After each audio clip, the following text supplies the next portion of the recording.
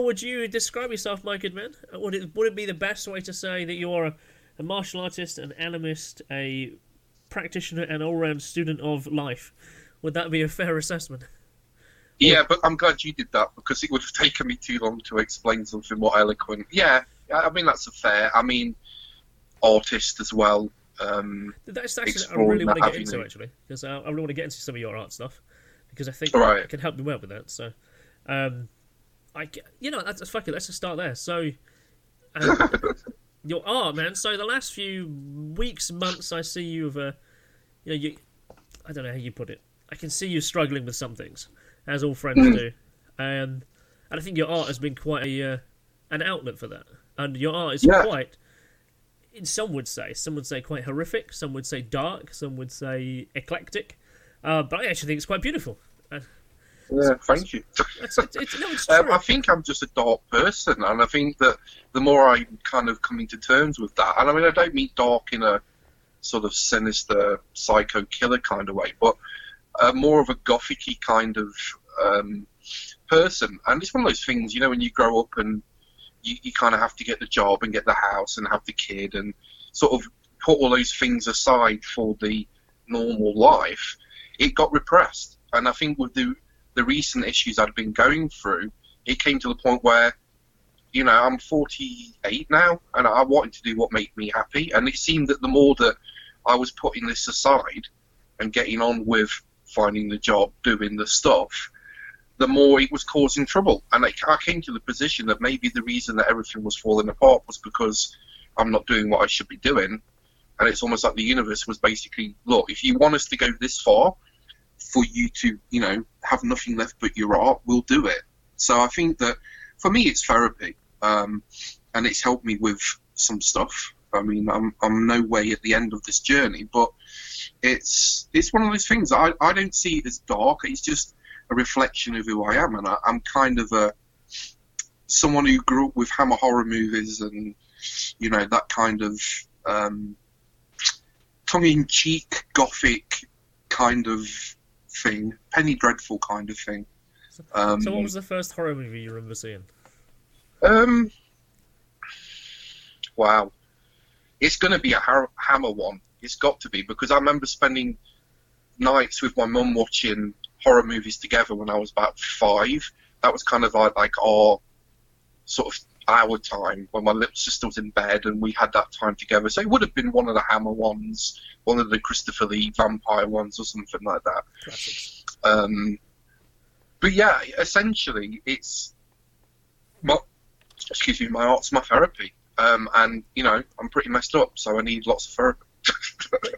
I think actually nowadays it's more acceptable to say that things aren't so good behind the scenes. We're all coping with that, and I think in many ways this lockdown has actually enabled that question to be more allowed. We can say that we're struggling, and I think it's pleasant to say that. And when you talk to a friend who's struggling through life, and you have something to compare or something to discuss with them, it's more allowed. It's more is acceptable the right word? I think so. It seems to be that's the only silver lining in this lockdown is it's given people, I shouldn't say the only one, it's given people the opportunity to see what's really important in their life, whether it be time with the family because they can't go into work or lots of things. And I think people have sort of reevaluated their priorities. And yes, I think one of the things that is good is the fact that, especially guys, because there's that social stigma about saying, hey, look, I'm struggling, that this has allowed, people to talk about these things more freely, which can only be a good thing, I guess, No, you're right. It is. To be more freely discussed is a good thing for a lot of guys. And guys do struggle. We struggle in a very different way. You see girls, and I hate to be like stereotypical, will generally talk about their stuff in a kind of vexing way between each other. They'll kind of bitch and stuff with each other. Is that enough for them? I don't know. But guys, we don't say that stuff. We'll just say, our ego stuff generally to each other. We'll banter with that. Yeah. And then the person we often want to discuss it with, often our partner, that because you want to discuss feelings, for them it's too much. or that they are the ones who often are the root cause of that, or they are the contributor to the stress and the anger, the frustration that you want to share, and you want to talk it out with them, but actually, that often is the worst thing because they don't see it in the way that you do, and they've got their own frustrations about you, and they go away and bitch, and you realise, fuck, who am I going to talk to? Yeah, I think there is that, and especially maybe more from our generation, is that it was kind of men suck it up and get on with it, and I think it's probably a good thing that we're seeing with sort of the millennials and more recent, that men are feeling able to come out and say how they feel, because we know there's a link to repression and mental illness, and struggling from that side. So maybe that's a good thing that's coming out. Who knows? But you've seen the state of some of these millennial people. They are just they're just so far on the. I don't know. It's like the pendulum has swung completely of the opposite end. And I guess somewhere in the middle it will find some equilibrium. Yeah, but for now it's swinging from opposite ends. They're either complete wishy-washy, snowflake kind of characters, or they're strong, silent types who are broken inside because they can't. I guess that's the polarity of the two, and hopefully somewhere in the middle it'll find some kind of balance, and we can get more of a rounded masculine persona. I don't know. There is definitely almost a lack of masculinity now in the media. Seems to be that it's almost a demasculation that's going on, and maybe this is going towards the sort of the transhuman agenda, in that to break the binary poles of male female. That there's now you've got to demasculate the male to basically get to a point where there is no real gender, and that then takes you more down the road towards gender's not important, it's just transhumanism. Maybe that, you are on the scale. Because we do see it. You've only got to look on social media and see, and in movies as well, for the last 10 years or so, guys are always the clumsy oafs, women are always the smart ones who can kick ass and do all the things, and it's kind of like there is some kind of movement to go down that route. For what reason, we can only guess at, but I don't see it ending well. No. I think the 80s masculine image that we all grew up with is a dinosaur now. Almost toxic. Your Stallones, your Schwarzeneggers, these things that we were told this is what men should be. Now we're being told men should be metrosexual, or very feminine in what we would term as feminine. Yeah. Coming from that generation, it just seems there's a marked movement to demasculate men. Yeah. And then the pursuits that men found, like hunting or sport or fighting or martial arts, are demonized, and what we're praised for is being in touch with our feelings and doing this, that and the other. And there just seem to be some movement. I don't know if it's all paranoia from my side. I've seen it as well. I'd almost, I was I attended counselling. This is kind of what I want to talk about. So I attended counselling for about 18 months a few years ago, and I found it really good. And one of the things we were talking about is, why is there, in the field of counselling and of psychotherapy and all that kind of thing, why are they all predominantly women? So most of the counsellors are women who generally are quite, they're young, they're inexperienced in life, and a lot of them, I've got a few of my friends list on Facebook and social media, they appear to be the broken people. And they are the ones giving advice to other people. And I've got two specific examples. I won't go into names. One person constantly says how bad her life is, yet also advertises her services as a life coach. The other person, but I don't go into physician, heal thyself. And the other one is like a third-year psychology student. He constantly rates about how bad things are for herself and her family, how terrible things are, and then she constantly would say, come along to my psychology sessions, let's get you back on board, let's put you back in straight line. And I'm going, how can the broken people be the ones to fix people? How does that work? It's scary. You can see on the one hand that someone who's broken might be internally looking for their own answers. Yes. And then they go into those pursuits to find their own answers, really. But it does seem crazy because, surely the best advertisement of being a life coach is having a successful life. You can say, this is how I did it.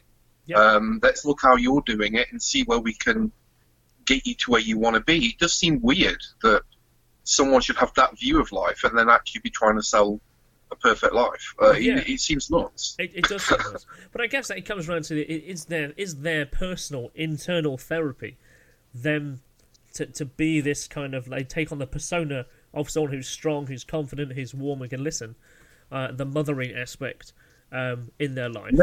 Is that they put on that hat, as it were, to do that, so they can have their self-therapy to struggle through other things?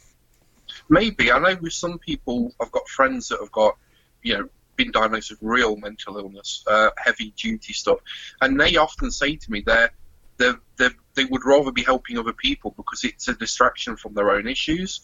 So maybe some of it's that. Maybe they go into therapy to help others because in helping others, they're able to kind of forget about their own stuff they've got going on. I don't know. It is weird, but we know so little about the mind and how it really works that we're all just, sort of in the dark, stumbling around. And I think people that go into therapy, a lot of the people I knew someone who used to do NLP, went on to be an NLP practitioner. He was the most broken person I knew. So I don't know. Maybe it's that internal journey they're on that drives them into those subjects, and as they learn about those subjects, they then feel able to give advice. I don't know, but when you look at it on face value, it does seem crazy that broken people help fix other broken people or less broken people. It does seem crazy. I've seen when often you see politicians talk to the layperson, there's always this whole disconnect between, and I hate to use the word education, or they look at. There's this particular photo I can always remember. It's Ed Miliband, who's on This Morning or whatever, and he's looking at this lady who's going through an absolute terrible time, and it looks like he's studying her. He has no idea what he's looking at. This woman's going through absolute tragedy in her life, and there he is, he's leader of the Labour Party at the time. And he's looking at it, he was trying to study how she was reacting and what she was talking about, and it was really interesting to see this a person who appeared to have no emotion, trying to work out what this person was doing. And I think that might be the case within the political hierarchy, as it were. They often have no idea what's really going on in the real world because they're not here. They're not seeing it in their constituencies. Yeah. They keep themselves in the ivory tower. And I see that video. When I put this video together, this picture, I'll add that picture to where we're talking about, and you'll see what I mean when you watch this back. I think there's probably something about politics that brings out the people that are psychopaths and sociopaths in society are drawn to positions of power, are drawn to positions of, like into politics, into maybe law, into a position where, not that they go seek it, that the nature of that role in itself attracts those sort of people. And we do see it with politicians. They seem to be unable to empathise. They can sympathise, and it all seems fake. They know how to fake it, but they just don't seem to be able to connect with people on a real level where they've experienced grief or poverty or any of these things. And it does seem that a lot of them are just psychopaths. But in many ways, I guess what we're talking about here is coping mechanisms, maybe. So yeah, your figures, your artwork, I guess, is your outlet for that. So how did you get into that? What? It's always been a big part of my life. Is when I was younger. I remember being at primary school. I would have been probably 6 or something like that, and making this huge zoo out of clay with all these little caves and all these little animals in it. And I remember the teacher at the time being really impressed, and I was thinking, well, I'm just making what I'm seeing in my head. So art's always been important to me, and with all the abuse and stuff that I went through while I was younger and the bullying and stuff, it was always something I turned to. Whenever everything was broken, I'd go back to my art. And I think recently, as from a couple of years ago, I just came to the conclusion maybe the reason everything's falling apart is because I'm not doing what I should be doing, because the art is always what I fall back to. So how about I just pursue that properly? And since I've done that, I've felt a lot better. I mean, I'm nowhere fixed, but it does seem to have... I think sometimes we're here for a reason in life, and if we don't follow what we're meant to be following, we have issues. We get that disease with ourselves because we're not doing what we feel we should be doing in life. And in your 20s, that's okay. You can work for your drink money at the end of the week. But I think when you reach sort of your late 40s and you start to look at life and you think, well, I want to do what I feel I'm here to do now. I haven't got as much time. The clock's clicking, to do what makes me happy rather than what pays the bills. And trust me, art does not pay the bills, but it makes you feel happy if that's your calling, whether your calling's art, whether your calling's working with animals or nursing or whatever. So yeah, it's just one of those things that's always been a part of my life, but I've always put on the back burner because it's not a real job. You can't pay your mortgage, you can't raise kids, you can't do that kind of thing. And I think it got to the point where I was so tired of putting it to the back burner, it was actually causing me mental anguish on top of the other stuff I was going through. And because I've always come back to the art, it just seems to make sense that I should pursue the arts, The starving artist, eh? Well, I don't know one who isn't, to be honest. I think unless you want to cut a cow in half and stick it in a cabinet or something. You see these stories about like modern art, like a pair of glasses like on the floor or a rubbish bag, and it's worth millions, and it's like, what the fuck is this? I guess it's it's subjective, isn't it? It's in the eye of the beholder. But for me, I think that people tend to know what they're here for, or know when something's not right in themselves. And for me, pursuing the art properly put me more in tune with what I thought I should be doing or what I felt I should be doing in life, really. So it's been a godsend, really. So the kind of art that you do, I mean, I guess it'd be wise perhaps if I showed some pictures at this time in the video version. So do you want to? Have you got a piece nearby you can describe? I haven't, no. They're all in the other room because, well, my studio in the other room. But if I was to describe it, there's kind of a duality to it because it's all very abstract. So there's the acrylic pouring, which is playing with art in its fluid nature, and then there's the dark gothic-y kind of stuff that I do, which is like horror props for gothic decor in houses and props for horror movies or stuff like that. And it seems to be those two parts. One's very beautiful, and one's very dark. I don't know if that says something about my character, or it's bipolar in its nature or something. I don't know. You'll probably find out a lot of artists perhaps have the same natural feeling that way, that they have the stuff that they have their darker collection, and they have their this is the horror light. This is the horror light, and this is the horror full on. But I grew up with artists back in the 80s, like Geiger and those kind of people, and I've always seen beauty in that kind of what people would say is dark, I imagine, but I've always seen the beauty in that, and also the story of the artist itself. It kind of gives it more of a, I don't know what the word is, gives it more. I don't know. I'm struggling for the word, but it adds to it. It adds to its appeal and its beauty when you know the story behind the person. Because when you buy a painting or a piece of art from someone, you're not just buying something off the shelf. You're getting a bit of the energy of that artist, what they were feeling at that time, what they put into the item they're making. Yeah, I always think art is about selling the story, isn't it? You don't just give a piece of art. You're actually the history behind each piece you buy, rather than producing something off the shelf, which is basically just got nothing in it. And a lot of the stuff that I do horror-wise is the unique one-offs. Even when people have asked me, I want one like this, it's never been the same. It's never the same each time. So yeah, it's a uniqueness. And I think a lot of artists do not like repetition. They like to be a bit different every single time they do something. Yeah. The ones I've spoken to. So a lot of the stuff I make it's bespoke. You'll never get one exactly the same again. And that's how you should sell it. You should sell it as, that should be the appeal. That's the way I push it. But the thing is, I've been reluctant to do the hard sell because for me, it's not really something as a living. It's something I do for me, and if people actually like it, great, they can buy it.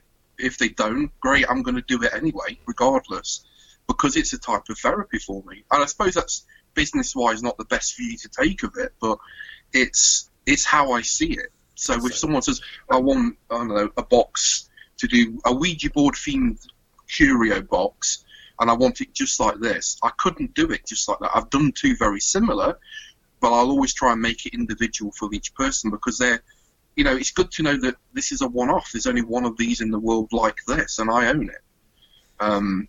Well, that's I know that's how. No, that's because that increases its value, that's importance. So, in my suggestion, I would perhaps write this statement about it. Before you perhaps go into a project, just to write a statement of intent, and then perhaps write one after of what the journey was like. Maybe even like a few words, even a couple of sentences, like a blog, and that way you've got a statement to go with it when you sell it and give it away, or when you promote it. It's like this is where we were.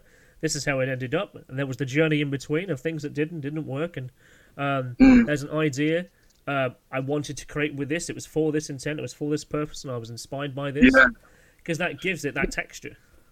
Yeah, because like with the heart one I did, I don't know if you saw that one, but it was the heart in the box. It was basically an idea that came out of my failed relationship from a few years ago, in that each one of the Post-it notes that are in there are a promise that was made to me that wasn't kept.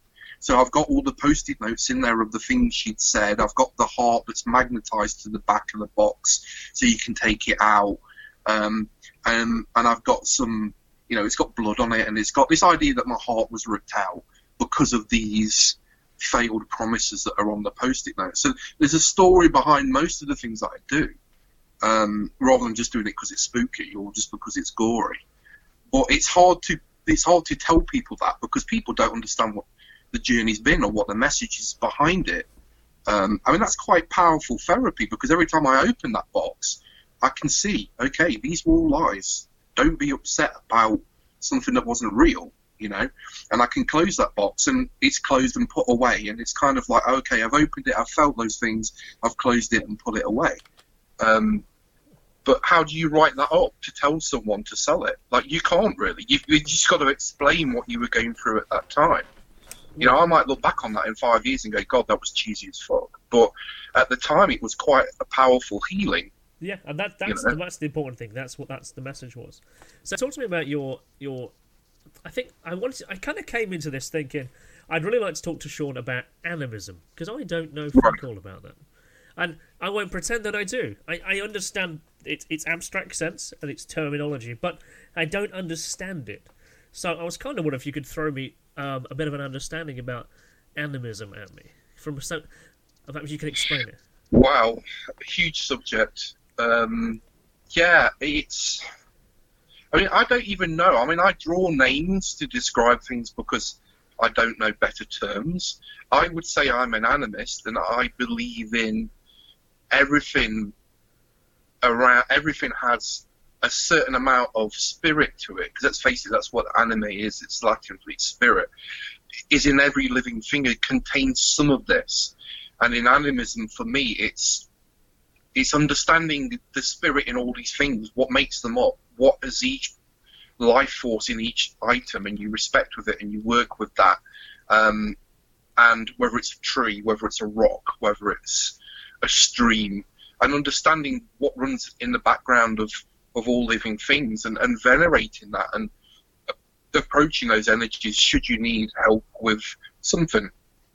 And it seems to be that the older you go back in human society and evolution, the anthropology of things, it seems to be that's where we started on our journey, in the personifications of things that were like thunder and electricity and things we didn't understand.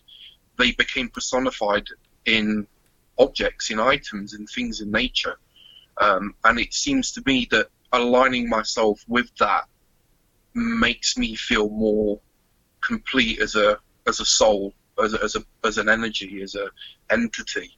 You know, whether you look at Aboriginal stuff or stuff from tribal Africa, or stuff from Haiti and the Caribbean, it seems to be the closer you can get to nature, the better it is, and the more energy you can draw from those things, and the more that finding a synchronicity with those energies helps you feel better, do more. I don't know. It's hard to explain. It's really hard to explain. It's basically a belief that everything has a spirit, and communicating with that spirit and aligning yourself with that spirit, whatever it would be, helps you. Okay, so I'm looking at that as if I want to draw an animal spirit, so like a wolf or a snake, or I would take those characteristics on board in some kind of ritual practice. In a very basic form, it's sympathetic magic. It's being able to go, okay, I want to, I don't know, hurt someone, so I make a representation of that person because I can't hurt the original person, and I stick pins in it. It's a sympathetic magic. By doing one thing to one thing that symbolises something else, it's almost like the energy makes it happen to the real person. It's like that kind of idea, that affecting, like the cave paintings that show hunting scenes in France. A lot of those were, they now believe, showing the successful hunt before the hunt had happened, so that showing the successful hunt created a successful hunt. Oh, I got you. It's like sympathetic magic. And I think the older you go back in human evolution, the more you tend to see that.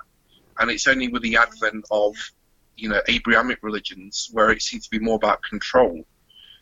Some person says this, I must do this, or something nasty happens to me afterwards.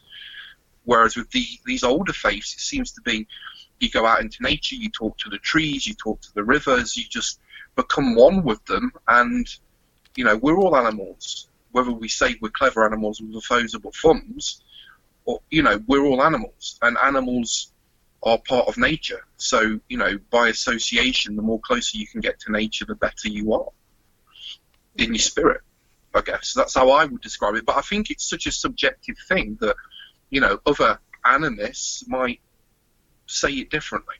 No, that makes sense. What I say makes sense is that how the other animists might say that.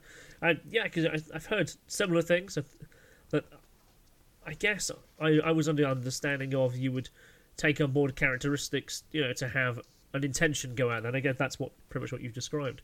And I think that maybe that people that, like the old story of the berserkers, they put on the wolf pelt or the bear pelt, they take certain hallucinogenic mushrooms, and then, there's a lot of drug use that seems to be going right back to our very early origins. That it seems to be a lot of the work of Hancock has talked about this as well in some of his later work, is that the jump in human evolution seems to be linked with our use and discovery of hallucinogens. Yeah, somehow that opened us to, we used the stone axe for 10,000 years. It worked. We didn't have to change it, but somewhere on the line we thought, let's make something new. Yeah, it's something that sparked a part of us that maybe wasn't stimulated before, when we were just hunter-gatherers and we were just hunting to survive. Maybe the elusive hallucinogens opened up something and allowed us to turn the antenna on and pick up what's out there. The guy you're referring to, Graham Hancock there, he'd not long done a foreword for a book by a guy called Brian Muranescu. I've done it here on Audible. The book is called The Secret History of the Religion with No Name. And I was really fascinated by this. I downloaded it on Audible. And the author is the one who's reading it. He's an author who is a scholar who has an interest in the classics, so he knows his pre-biblical stuff. He knows his Roman mythology and his Greek mythology, and can read Sanskrit and so on. Sounds like a great guy. Dude, when you listen to him, you can hear his passion and the way that he's talking. He absolutely loves what he's talking about. His passion of discovery. So what he's discovered, or rather, he's putting words to that hasn't been discovered for a long time, is that certain beers and wines that existed in prehistory were more than likely what sparked off that cue going forward. was going to say, do you want to get yourself reset up again there? Yeah, I moved my very sophisticated pile of boxes, and now I'm adjusting the picture to get it back to where it was before. Just shuffle it. Okay. Oh. I can see the There you go. I'll hold it. I'll reiterate what I was saying here. So, Brian Mariscaro, he highlights his own journey while trying to discover these things. So he's found out there was like an ergot-infused beer that basically had psychogenic effects back in prehistory. So when an ergot basically is a kind of mold fungus that grows on barley, it grows on a lot of wheat. So in Germany, it's really popular, and they have to shred it off. It's actually the reason for the purity law. But in earlier times, in pre-Greek, and we're talking like Dionysian history, that was women generally, within a certain collective in the kitchen, would create ergot-infused beer and would give that to people, and particularly ergot-infused wine. And that was the basis of the kuklion and these psychedelic substances that would give people access to the gods. Really powerful stuff, and that religion basically was pre-sacrament, and very much like the Christian sacrament, the Eucharist. In fact, it's based on that transition from Dionysian to Christian, and how that whole transition between like early AD, late BC, when that happened.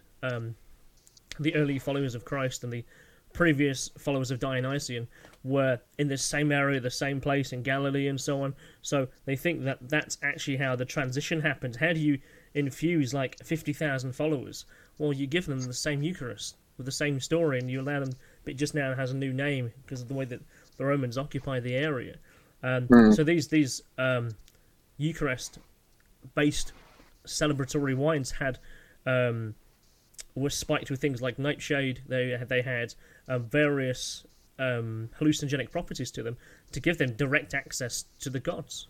And the cave paintings and the walls and the decorations they put around them are very much the same stuff that was rediscovered when they found LSD. And then there was a book that was released back in the 60s that kind of alluded to that. And that particular gentleman, obviously, he put that out there as a hypothesis. He got scrubbed from the scientific record. He lost his position at a university. And then it's only in 2017 they've actually now found these bowls that were being used by those very priests, and in the day that actually now verifies that they indeed were having especially spiked wine back in the day that was giving them those hallucinogenic experiences. Powerful. I guess that way it gives everybody everyone's sharing in that shared experience. Yes. It's not just something that's, we say this and you do as you're told. You're sharing that same experience because you're all taking this same drink with the same drug in it, and it's like this shared hallucination. Hallucinations, depending on how strong it is. Yeah, of course, because people were experimenting with it at the time, and as people were moving around like the Mediterranean, sometimes the recipe didn't go quite right because it figures that it contained a lot of plants that had heart-stopping properties, particularly like nightshade, that would cause you to pass out for sometimes days at a time. Because the nightshade, the belladonna, all these kind of things, they all contain digitalis, so they'll all affect the heart. Yeah, so they think that what was happening is that that's why certain wines were then banned, certain drugs and beers were banned, because it was having those kind of effects because they didn't get the recipe quite right. And then that was rediscovered later. You've got to break a few eggs when you're making the cake. Yeah, so it's a really fascinating book, actually. I'd recommend you have a listen. I'll take a look at it, yeah. Yes. And also Graham Hancock wrote the foreword to that. So. Yeah. I think he wrote something, I don't know if it was his Supernatural series or something, but he did say in one of the podcasts I heard that, he's a big believer in the fact that hallucinogens are what triggered that thing in man to be more than just animals, to pursue that. There's another book called Was Jesus a Mushroom that kind of goes down the same line. That's back in the 60s. Yeah, I've heard that one as well, relating a lot of the very old pre-Christian and Christian artwork and imagery to being mushrooms, to being psychedelics, a mushroom shape. And yeah, I've heard that, and it's interesting. It really is. But there just seemed to be some correlation between us discovering those kind of plants and fungi and stuff, and a spirituality awakening in people. Yes, I think when you discover that, oh my god, there's more than me, it makes you go, oh, hello, who are you? Let's work together. Let's start. We need to make more of this. Let's plant this together at the same time, and we'll have some for all of us. I think that's how agriculture kind of developed, and maybe. Possibly, maybe. Well, we need to plant some more of these cool things, so they just get a bunch of seeds and plant a bunch of stuff, and this stuff you can eat, and it doesn't have this effect, but fills you up, and this stuff gives you this effect. It does make you wonder. I mean, I guess it would have been an experimental journey, but maybe that was part of it. Maybe in trying to cultivate nightshade, they had to plant some wheat as well. I mean, who knows? Yeah, and wheat's one of those weird plants, weird grasses. Yeah, because obviously with wheat and stuff, that's where you get the ergot. Yeah. In fact, there's a new field of science he talks about here. It's called biochemistry archaeology, and there's only there's only a few people who generally are looking at that right now, because it's so relatively new science-wise. So it's where they're. But it makes so much sense, doesn't it? Testing chemistry on archaeological pots and pans and so on. That's never been done. And you're thinking, why has it never been done? Yeah, it does make a lot of sense. But maybe it's the stigma because you're mentioning drugs and hallucinogens, and in a lot of cases, scientists are reliant on funding, and some universities might not offer funding depending on whether some subject brings negative attention to them, and there could be a whole host of things. I mean, probably the same things that people who want to investigate the paranormal face, or aliens or that kind of thing. Oh, they're taboo subjects. We don't want to talk about that nonsense. Ergo, you don't get the funding. Ergo, it's not investigated. Yeah, I was listening to Coast to Coast a few weeks ago, and it could have even been on George Norris' show on Gaia. The guy he had on, it's going to bug me unless I know what it is. He talks about that when he was in operations in the army, they found a lot of the psi subjects they were researching. They weren't getting cancelled for any of the reason they weren't successful. It's just that the political people who were in charge at the time were really religious, because they were generally Republican and so on. So they actually thought they were bringing around satanic stories or the devilish stuff. So they actually pulled funding, just because they that makes sense. If you think about the Stargate stuff, the remote viewing and stuff. That's what it is. Yeah. That was being funded, and then it's getting cut all of a sudden. But yet we know that there's a lot of stuff seems to have worked with the remote viewing. It seems to have been something that was successful. Yeah. And again, like you say, it could be due to the religious people at the background. That's right. He said that the religious people in power. He very hesitated to say the Republicans, who are predominantly fundamental Christians, but I think they are. They were really worried about. They actually would bring around the end of the world. So they actually pulled funding. This is a devil's work. Yeah, so it's just like, wow. But you can see why, if that is their faith, and that they need to to protect people, that might be what they do. But I guess the paranormal is, a place to dip to next. So how is the paranormal these days, man? How is How is it? It's paranormal. It's above normal, because by fuck, I've seen some crazy shit recently. Well, I mean, you've only got to look at the news now. It's like the paranormal's become the normal. It's like living in the Twilight Zone. It is. Every day I now see on mainstream stories of like weird objects in the sky. The US, of course, declassified the fact that they've got vehicles they've seen that they can't identify and they're not theirs. I think that is fundamentally amazing for the government to come out and say that. It's a big thing, but here's where I put my tinfoil hat on. It seems to me like they're trying to... An element within government in the US, we're talking fundamentally here, is trying to change the narrative, or trying to own the narrative. This whole reach to the Stars Academy and all this stuff, a lot of the people who are releasing this information are ex-CIA. They're ex-intelligence people who've made a living from lying and spying. So I'm instantly dubious about the stuff that comes out. It seems to be it's a release disclosure, but they're controlling the narrative. They're renaming UFO to a UAP. A business is set up to test and build this technology they find. To me, in my tinfoil hat, it's going towards the idea of Project Bluebeam, in that there may be some staged alien invasion down the line, and ergo we need to all band together to fight this. And the fear that I have, that it won't be aliens, it will be a constructed alien invasion, getting down that route. And it seems crazy, but I'm just dubious of where this information's being leaked from, whether it's the Pentagon or the US Navy releasing the Tic Tac video. To me, anything the government says, I have to really scratch my head and wonder why now. You've had 50 years to release this stuff. Why now? And what's the motivation for it? Have you seen the thing recently? Like Nick Pope's been debunked entirely. His entire role in the government, the MOD, has come out publicly. Nick Pope? Yeah. Philip Mansell. Do you know Philip Mansell? UK's kind of like premier author of Phenomena. I recognise the name. So him and Nick Pope have worked together a few times down the years, and Philip's very open to discussion. I've seen it on his Facebook threads and stuff. So he'd sent off some documents, freedom of information requests to the government, and another guy, I think David Clark, and they've got information back from the MOD via freedom of information requests that Nick Pope did work there, but was not the head of any UFO group. He actually was a desk clerk in the Ministry of Defence's... it's where people report foreign objects. So generally, he might have UFO cases come across his desk, but that wasn't his role. He wasn't an investigator into that. He literally was he was just collating the reports that come by him.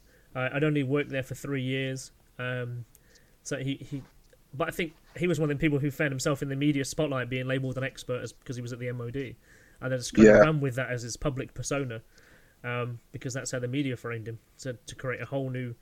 He could have been swept along by the whole thing, you know, and then once you're swept along, you've got to go with it. Yeah.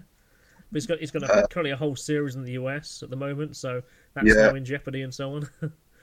But then it does make you wonder, you know, are they trying to do what they did to... Who was the guy that cracked open the Area 51? Lazar. Bob Lazar, it could be like a Lazar situation where I've no doubt Lazar worked on this stuff in exactly the same way he says he did.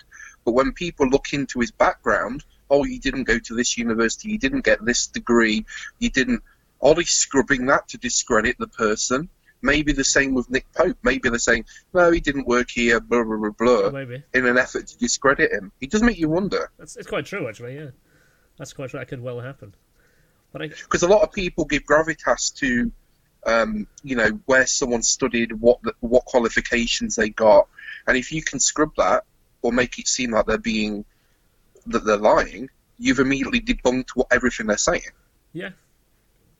That's true, actually. You can do. You just erase a person's background, or something they've done in their past or whatever. You go, well, this guy clearly, he cannot hold a position where he's talking to people if he did this in his past. You've discredited his whole character. Yeah, and that's almost like with the agenda, where they'll have people that are working within whatever body in government that are releasing UFO bits and bobs, knowing it will be discredited down the line, but it's done to basically obfuscate the real thing. Well, this UFO stuff, that got disproved, and it almost muddies the water. It's almost like that counterintelligence. Yeah. And I think we've seen a lot of it with the UFO subject since the Roswell situation and further on, where you've constantly got stuff being released knowing it will be debunked to basically make people look like they're full of shit. Yeah, if I was in counterintelligence, that would be what I would do. Yeah, exactly. Or you'd be releasing, you know, videos from FA-18 cockpits saying this is a Tic Tac, this is the alien. This is why I wonder about all this stuff, why it's been released now, and what's the agenda behind it. Because I'm distrusting of these people. That their entire livelihood is about lying and controlling information. So I have to distrust everything they say. I think you have to. And I think they found someone like Tom DeLonge who was popular with the young people at the time, wanted to believe this stuff. He's an easy mouthpiece and vehicle to get this information out. He might be completely unaware that he's being played, but I think he's being played. Well, I think like Nick Pope, perhaps also he fitted the Fox Mulder character of the time. He came out in the mid-90s. You know, that's X-Files was running on TV at the time. It's like, oh, we've got the actual equivalent of him now. You know, so and he's coming out and talking about. So maybe he kind of fitted the narrative himself. And if you think about the wider subject in the 50s or before that, when you had Orson Welles' War of the Worlds on the radio, people thought this was real. People were horrified about aliens and the subject and the idea. Now, if you ask people about aliens, most of them, if they don't believe it, they're not completely freaked out about it. So, in a way, we've had a very soft disclosure over the last 30, 40 years. That now I think that there wouldn't be the panic that there probably would have been back in the 50s or the 40s in regards to aliens. So while people are out there after disclosure, I think we've already had it. I think it's been drip fed into the society as a whole through movies, through media, for the last 30, 40 years. So now people wouldn't be fearful if aliens appeared. Or, you know, the subject has almost become, you can talk about it. Whereas back in the 40s and 50s, it just wasn't done. It's odd that you say that it's now able to be talked about. So I don't know if you followed my blog and my website or anything I've been posting recently. So I'm investigating the Thunderbolt incident, which is an alleged UFO incident that happened in Kirkby and Ashfield back in 1987. I remember you mentioned this years back. So now I have like a full-on investigation done. You know, I've done everything from like first-hand interviews to accumulating data. I've been on site a number of times. I've got a significant amount of footage of sworn affidavits. I've got statements of events that happened, the police chief and his activity at the time, the military involvement that came down there, recovery. Witnesses claim that they moved a vehicle on the back of a HGV, and this is like only within like the public consciousness, and there's a place like 3 miles from here. So I've got a whole series about it on my website now. It's kind of an investigative blog, really. And I'll have to check that out. So I mean, the last thing I saw that you did was some of the rabbit hole stuff. Yeah. And they were amazing. But I've not looked at this stuff, so I'll go and check that out. But I do remember you mentioning this investigation years back about the UFO crashing. Yes. See, I thought Mansfield, but Kirkby and Ashfield's that kind of area. It was always labelled as Mansfield. So this is actually, through what I've done, I've been able to actually pinpoint where it actually happened, the first location, the second location. Because all that magnification, that resolution of information has changed. Right. And that... So there's this particular person I know. Her name's Billy. Billy lived in Ashfield, Kirkby and Ashfield. And so she came to me maybe 4 months ago, end of September, and she says, you need to investigate this case that happened in Kirkby. Have you heard about it? And I'm like, yes, I made a video about it in 2015. Oh, that's the video I saw, which is the reason I'm talking to you. Okay. Oh, okay. Okay, so this video in 2015 has 2 earlier bullet points that are worth mentioning here. So the first one, 2007, I go to the Hucknall Library. And in the Hucknall Library, I go to their local studies library. Within the local studies library, there is, like the City Library has, someone clearly has an interest in ufology and paranormal, unexplained stuff, and had accumulated a folder of news clippings of strange stories. Kind of done our job for us.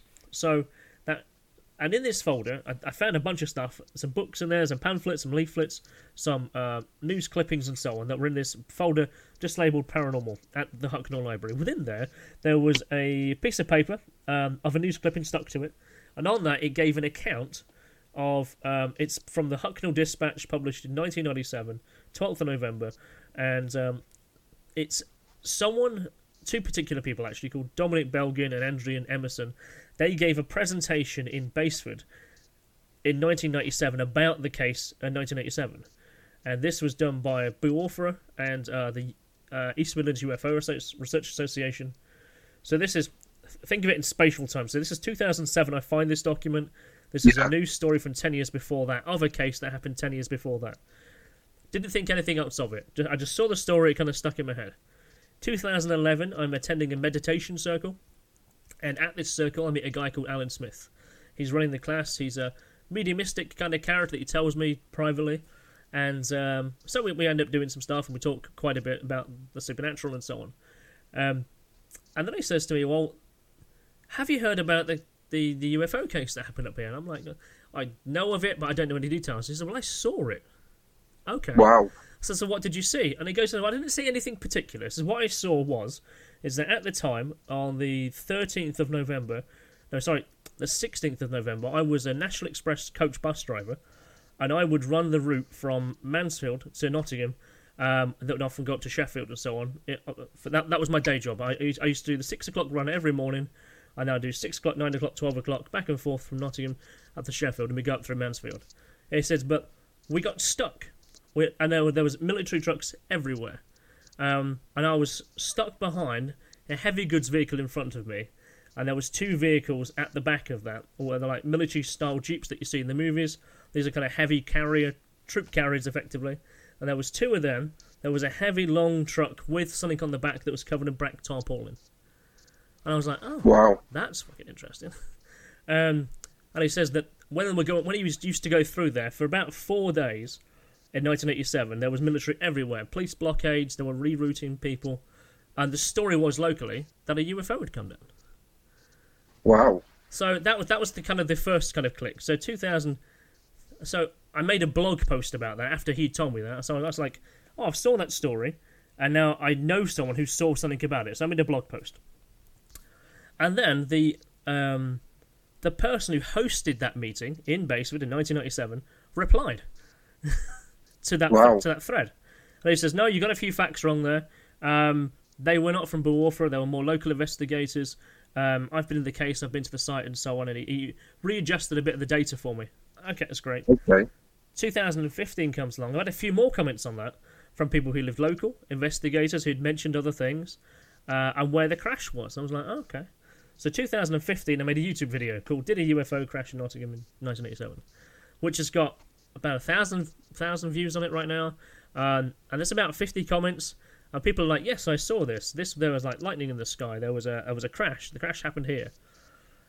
And then so Billy comes to me a few months ago, and she says, "I saw that video, and I've got a story to tell you." And I'm like, "Okay." She says, "The story is this."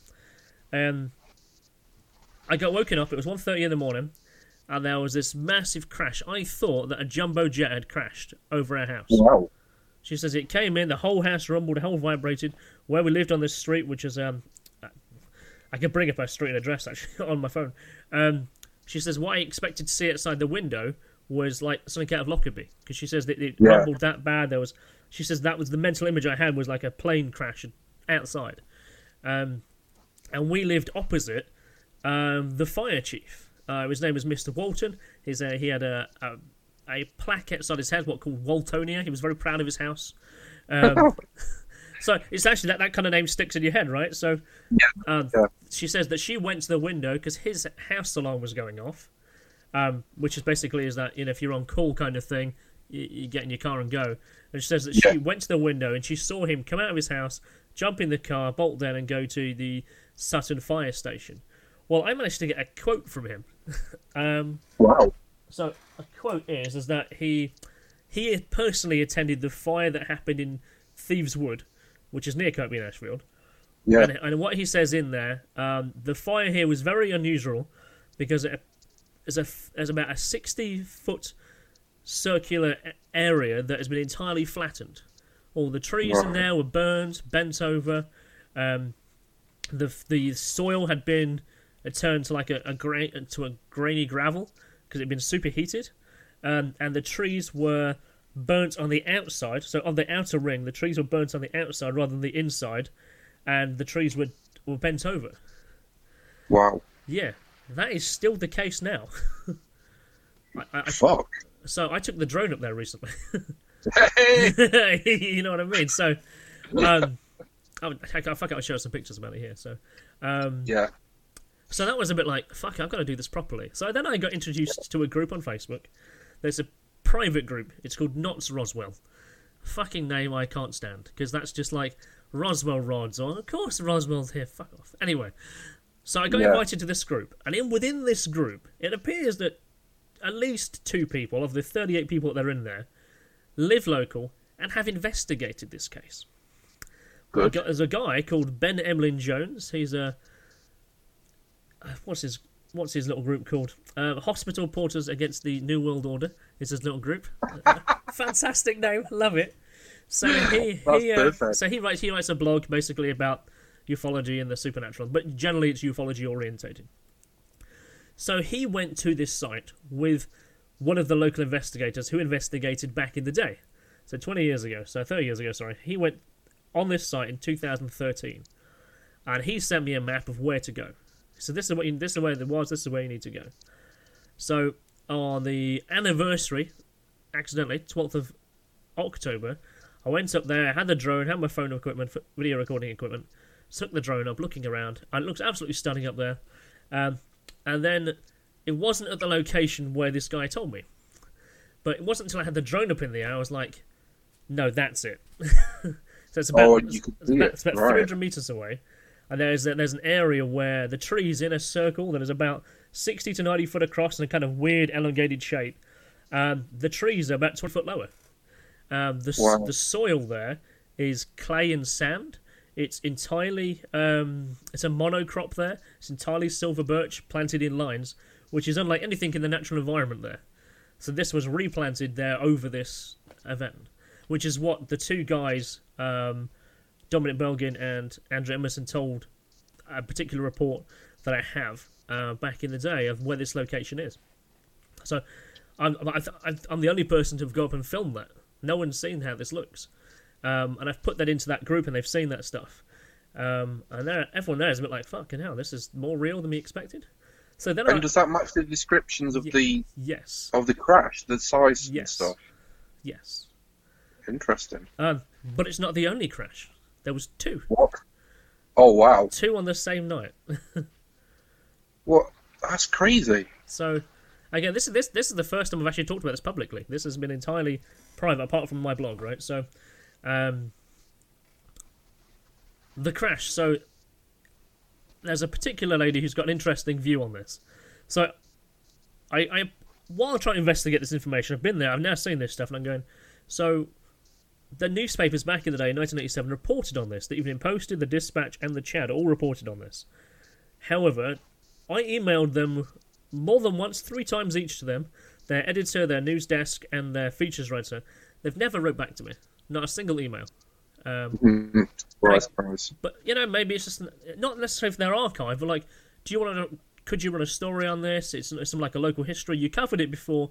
It'd be really good if we could get some first-hand accounts and first-hand reports in, and we could run a story. It could be good fun. It will generate a bit of information, local history. Not a single reply to that communication. That was the second one. The first one was, do you have anything about this? It's from your archives. So then I went back to the Mansfield and the Hucknall local studies library, where they've got the other microfiche tapes. It's like a film, like they're photographs of newspapers. They're not accessible because of COVID. Not allowed to use the machines still post-COVID. These, so unfortunately, I can't get first-hand reports of what these were. I've been given some leads on particular newspapers that ran stories on it. Do you know Christian Romer from ASAP? Okay, so he's like the one of the chairs of ASAP right now. He's a former journalist and he's a heavy hitter in the world of the ASAP and the supernatural and paranormal and stuff. Right. So he gave me access to his the British Newspapers Association, where you can order back prints as PDFs. So I've been able to look at those newspapers. They don't match up to the stories that I'm told, but which is interesting. One particular newspaper famously says there was a thunderbolt out of the blue. That reportedly is the Ashfield Chad. I can't find that back issue that had that on the front cover, although everyone in the area swears that was the front cover, which is really interesting.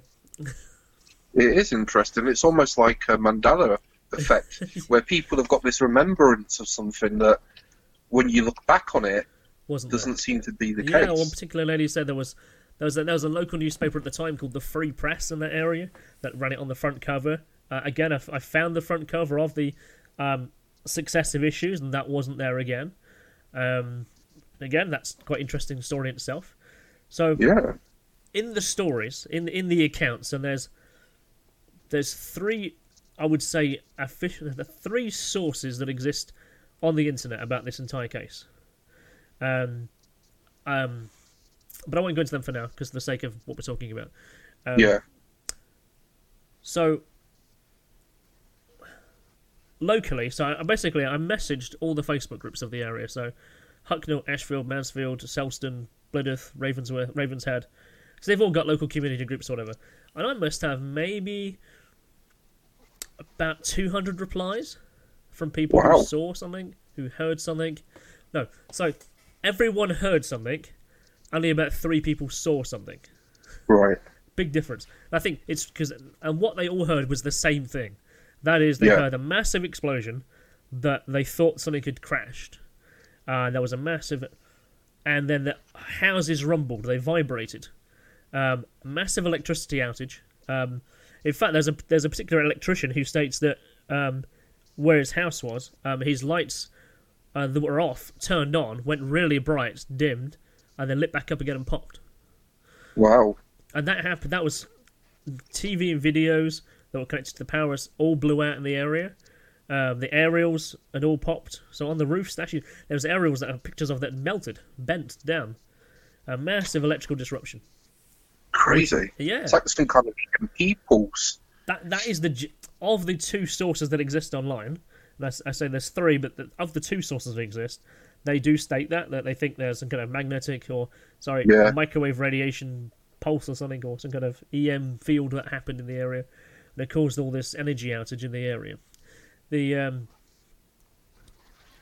main focus of the investigation really was on this place called Abbey Road, where a house physically got hit by the object.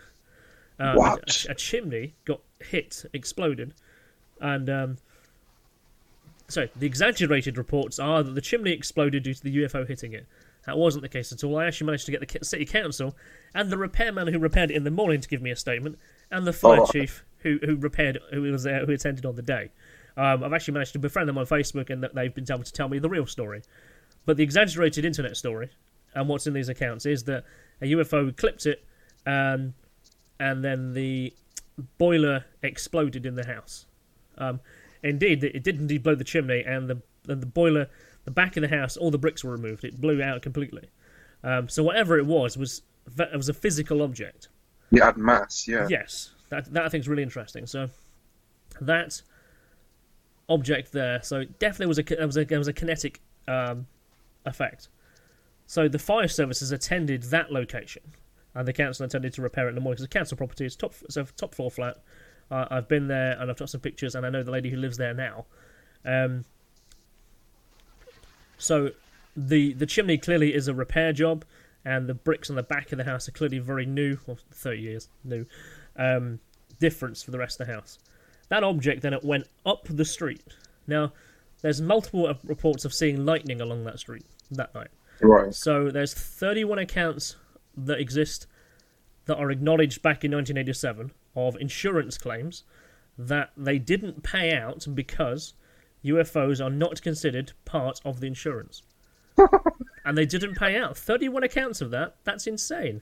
Insurance salesman was a guy... So the insurance lawyer was a guy called Mike Smith. So Mike West, sorry. So there's some statements from him. He also was a military guy. And he was the guy who then had to go and try and defend these claims to get the insurance to pay out. But they didn't pay out because there was no clause about UFOs hitting the houses. So that just goes to show insurance companies will use anything, even the paranormal, to get out of paying. So it sort of verifies that there was a UFO case there, and I think that's actually what's lingered on. So and there are multiple accounts of seeing lightning in the sky, and there's also explosions in the sky, although the explosion actually was that back boiler. So what everyone heard is that back boiler exploded, although it's misconstrued to be an explosion in the air because people saw the red flash go up if they were looking at their windows. So, and then the entire street gets coated in fire. So all the hedges, all the bushes, the roofs, for a street that is about 400 foot long, this thing travels along it, whatever it was, and burnt all the hedges. So there's a number of school kids who they used to walk that street every day. They're the ones to give me accounts of every house, all the hedges was burned, all the roofs were burned, and they are still today. Some of the roofs in there were facing horizontally to that object coming this way are indeed charred even now. And this, I don't ever remember reading this in the papers. No, Do you think that would be something big, like a whole street being marked physically by something? Yes. So there was trees that were removed because they were so damaged and so burnt. And there was a particular lady. Her name was Rachel. She literally took me in her car and said, "This is where a tree was. This is where a tree was. This is where this was. That's where that was. This is where hedges were burned." She knew this street like she knew the street. And where did it make landfall? In the forest? Yes. It was struggling to stay up in the air. So this object then was seen doing a loop-to-loop. It was seen zigzagging in the sky. A Ashfield councillor comments on it in the paper that he says that he thought it was like the Blitz. This object is then seen struggling to stay up over this Abbey Road, veers left, banks in, crashes into Thieves Wood, then takes off again, struggles further. So, in fact, in the two accounts that exist on the internet, it says it bounced. It said it came in and took off again. So, it then bounced and ended up in an area called the Warren, which is, in fact, where we were once upon a time when we went to Annesley Hall. Okay. So you know where we went to Annesley Hall and went to the gatehouse, the very area that the gatehouse faces. So because it's kind of like the house, the Annesley Hall was one direction, and then that gatehouse was like kind of long, wasn't it?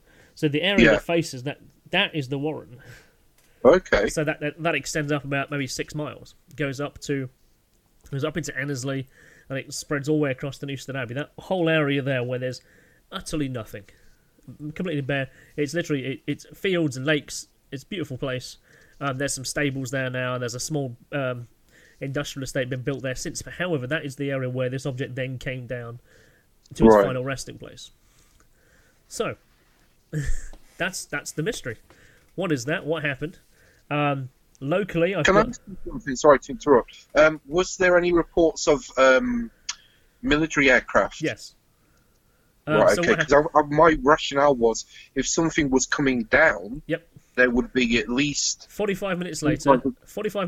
5 Lynx helicopters and a Chinook enter the area, and they are the Lynxes all have high power searchlights. They're trying to find this object, and the Chinook lands. I've now got the location of where it landed. I landed on the corner of Derby Road and Diamond Avenue. And that's a troop carrier, so that would be dropping people off. Oh, certainly maybe equipment on people. Yeah. So I was trying to work out what airbase that would come from within 45 minutes. A lady who actually got in contact with me a couple of weeks ago, her husband worked as a Chinook helicopter pilot, so he knows all their bases and where they were located. So he's going There might be one up in Lincoln. I think Spalding is up in Lincoln. Yeah, Lincoln was a reference point. There was another one, Selston. Not Selston. Beyond with the sea. Anyway, that's a location where a Chinook was definitely based. Right. So they appeared to have landed on site, and then done some investigation of the crash that was there. And then it gets weird. Okay. Well, it's not weird enough. Not weird enough, no. So, particular house, okay? I can't give the location because I'm particularly told when I had this sit-down interview with this person, I wasn't to give it away at the time, not until the documentary comes through. I need to get some legal permission first. So, this house was physically also hit by the object. This house, it was described to me as being a physical house that had an extension built onto it.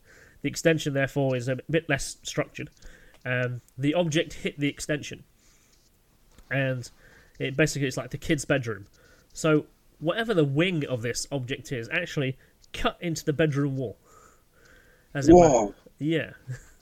So it was described to me as being where the kid's bedroom cupboard is along the wall there. All the bricks pushed into the house along a 2 or 3 meter run. And that had burned and blistered all the plaster and all the paint. Wow. And then, so this particular guy who owned this house, or ran a business from this house, that's not quite clear to me. He thought that it was hailing and he went out into his garden because he was a mechanic. He was working on cars in the front of his house. So he came out of his house, went out to the front, and then he believed that there was hail coming down, so he wanted to cover the client's cars in tarpaulin so they didn't get damaged and didn't. Sure. That's some serious hail. But when he went out there, he said it was metal filings that were coming down from the sky. Metal dust, the metallic dust that was coming down, filings that were coming down, scattered everywhere. Did he keep some? No, but the Ministry of Defence came to collect some. Oh, I bet they did. They did indeed. The Department of Scientific Investigations came to collect some. So, they also cleared some. It took 5 weeks for it to be cleared because there was that much. Wow. Apparently, it was that fine. It was into everything. It was into the floor, into the soil, on the roofs, on the conservatory there. Apparently, it took 5 weeks to clear and wash away with the rain and stuff. Oh, we should have kept some of it. I know. Gosh. So, this report says to me, I had a sit-down interview with this lady. Police came to the house the day after. Police came back to the house the day after that. 2 military personnel in not military garb, but they were clearly desk officers, as it were. Yeah. They were formal dressed, but rather than combat gear dressed. They took samples and they gave this guy questioning. A day later, a Russian turned up at his house. What? Yeah, a Russian with a translator came to ask questions at his house. That's crazy. Yeah. I've got a theory about this, but I've put it out in the blog, but I don't know for sure. So, this guy, he's described as being a spade is a spade kind of legit kind of hard-working, hard-grafting guy. That the investigations of his house were too much. Then when a Russian turned up at his house in the middle of the Cold War, 1987, it was too much for him. And then literally he never spoke to anyone after that. That seems strange. How would that story have gotten to Russia? And how has that story stayed entirely quiet until about 3 weeks ago when that lady spoke to me? Well, yeah, I suppose there is that. And the veracity of this guy's... I guess a lot of it relates on that, really. Yeah. So, and the Chinook helicopter actually landed in the field adjacent to that house. Right. So it's just a bit like, what the fuck happened in this area? I know. So I've managed to verify everything that's happened so far, apart from 2 things. The Asheville County Council won't reply to me. I have tried. I really need to send a request off to the fire service because the fire station moved and certain records have been lost or whatever. Can't you do a Freedom of Information request to the council? It has to be extremely specific. Right. You can't just give them a date and a time and an event or whatever. You have to go to the correct department of the government and wear it. And if you look at these government departments, you're like, what? They do list. And basically, they could say there's nothing there, but it could just be a different one because they don't have the time to look. Right. Apparently, you are given half an hour's free work as your government freedom of request. So if it requires that they have to go to look at a different file and it goes over that half an hour, no, you're coming back with nothing. Unless you physically go there and look at the National Archives. Which they're not going to let you do. No, you can do that. Oh, okay. Yeah, you can go to the National Archives as long as you book time to go in there and do that. Although with COVID, that might not be the case. Yeah, I would imagine so. No. So that's currently where I am investigation-wise. That's crazy. I mean, I'm fairly local to that. I used to be a MUFON member in Baseford where they used to meet, which is probably where that was originally shown. Yeah, so you probably know Anthony then, do you? Yeah, me and Gino used to go there. But I don't remember the story. I mean, that's pretty big. You would... And it's amazing. No one's heard this story. Yeah, that's physical evidence of something solid hitting a chimney, cutting through someone's house extension. That house was actually demolished because of that, because what happened is that the house had then shifted to the left slightly, so none of the doors in the house closed. Crazy. And, his kid in there could have got injured. They had 3 kids. That story must have been really covered up. That is the case. So, where's that fucking book I got nearby? So, there's only 2 reports of this entire case that's out in the public domain. And I say 2. So, One is a case that was posted by a guy called Ashley Rye, and it was posted to an before the internet existed, there was news servers. It was almost like newsletters that were posted to people's email addresses on a network. Kind of pre-internet, pre-HTTP. That's how people disseminated information. So there's one report that came that way, and it's clearly by someone who either lives local or has accumulated information, and it contains Mike West. It has allowed me to find a few people. There's that one, and there's another report by a guy called John King. John King is the editor, formerly, of the UFO Reality magazine. He was an investigative journalist for the London Herald at one time, but had a side interest in ufology. That was kind of a side gig for him. So he wrote a report that's called File 31. It's in his book called Cosmic Top Secret that I do have around here. Cost me fucking far too much money. You don't want to know how much that cost me. No, it has 3 numbers in it. Wow. Yeah. So, because I wanted to see this file for myself. So in that book, there's 2 accounts. One, he is investigating for where he lives. Obviously, he lives in Somerset, so he's writing with correspondence to people who live local in one report. Yeah. The second report is the fact that he's clearly been in contact with this Dominic and this Andrew, and they've filled in information also that what they've investigated. So technically, there's 2 reports in this book, but there's sort of one about this case. And he says this is probably the most important case outside of Rendlesham, which doesn't really mean anything now, and Roswell. Yet nobody knows about it. Why? Well, yeah, why indeed? Because that is a lot going on. Yes. It's not just someone's seen a light in the sky and we don't know what it is. That's big. Yes. Although the UFO report itself is sketchy of the object. I've got a report that a lady only came to me a couple of days ago, and she is a former Vulcan pilot. Wow. Or certainly she has a passion for Vulcans. I get the impression that she knew what she was talking about when I was speaking to her. So she lived in Kirkby and saw this object in the sky. Wow. So she was on a street, and she said she was 8 months pregnant at the time. She was playing the game of life or Monopoly with a bunch of friends around a table, as they did at that time of year. And she was sat on the sofa, and as she leaned forward to move pieces on the table, he was then eye level with a window. Could look out, and she says that what she saw was like, it looked like a green tree in the sky, like green lightning. It came forward and it extended outwards. And she has no idea what it was. There was the explosion that she heard, but it wasn't until after she had seen this. So she saw this before the explosion. So luckily, I'm able to then go, oh well, that's where this was. This is this time. Kind of bit of a flight plan. This came over the back of the house, out past directly ahead, and she says, I can't describe it other than it looked like a huge giant tree in the sky as the lightning came outwards. It's like a tree pattern. But all the rest, and she said it was green. It was luminous green. It was like a bright coloured green. That's like you would expect from electromagnetic stuff. Yeah, because that's normally green, isn't it? Like with the Northern Lights. Again, that's green because of the electromagnetic field that's bouncing on. Good point. Yeah, I didn't think about that. The ionosphere. Yeah. So all the other reports are: I saw lightning going down the street. I saw balls hitting windows. I saw it came in the house. A few reports say. So along this Abbey Road, there's windows that are broke inwards. There's windows that are broke outwards. All down the street. This is massive. Yeah. So on the streets that are nearby. So I put a picture up of a sunset the other day, and I posted on this Kirkby group, and I says, "Oh, I was in the area, filmed about this, the Thunderbolt incident." Again, I'm being intentionally clear that I'm not using the word ufology or UFO because everyone remembers it as the Thunderbolt incident, and because of that, there's about 144 replies in there, all going, "I saw this, I heard this, I felt this."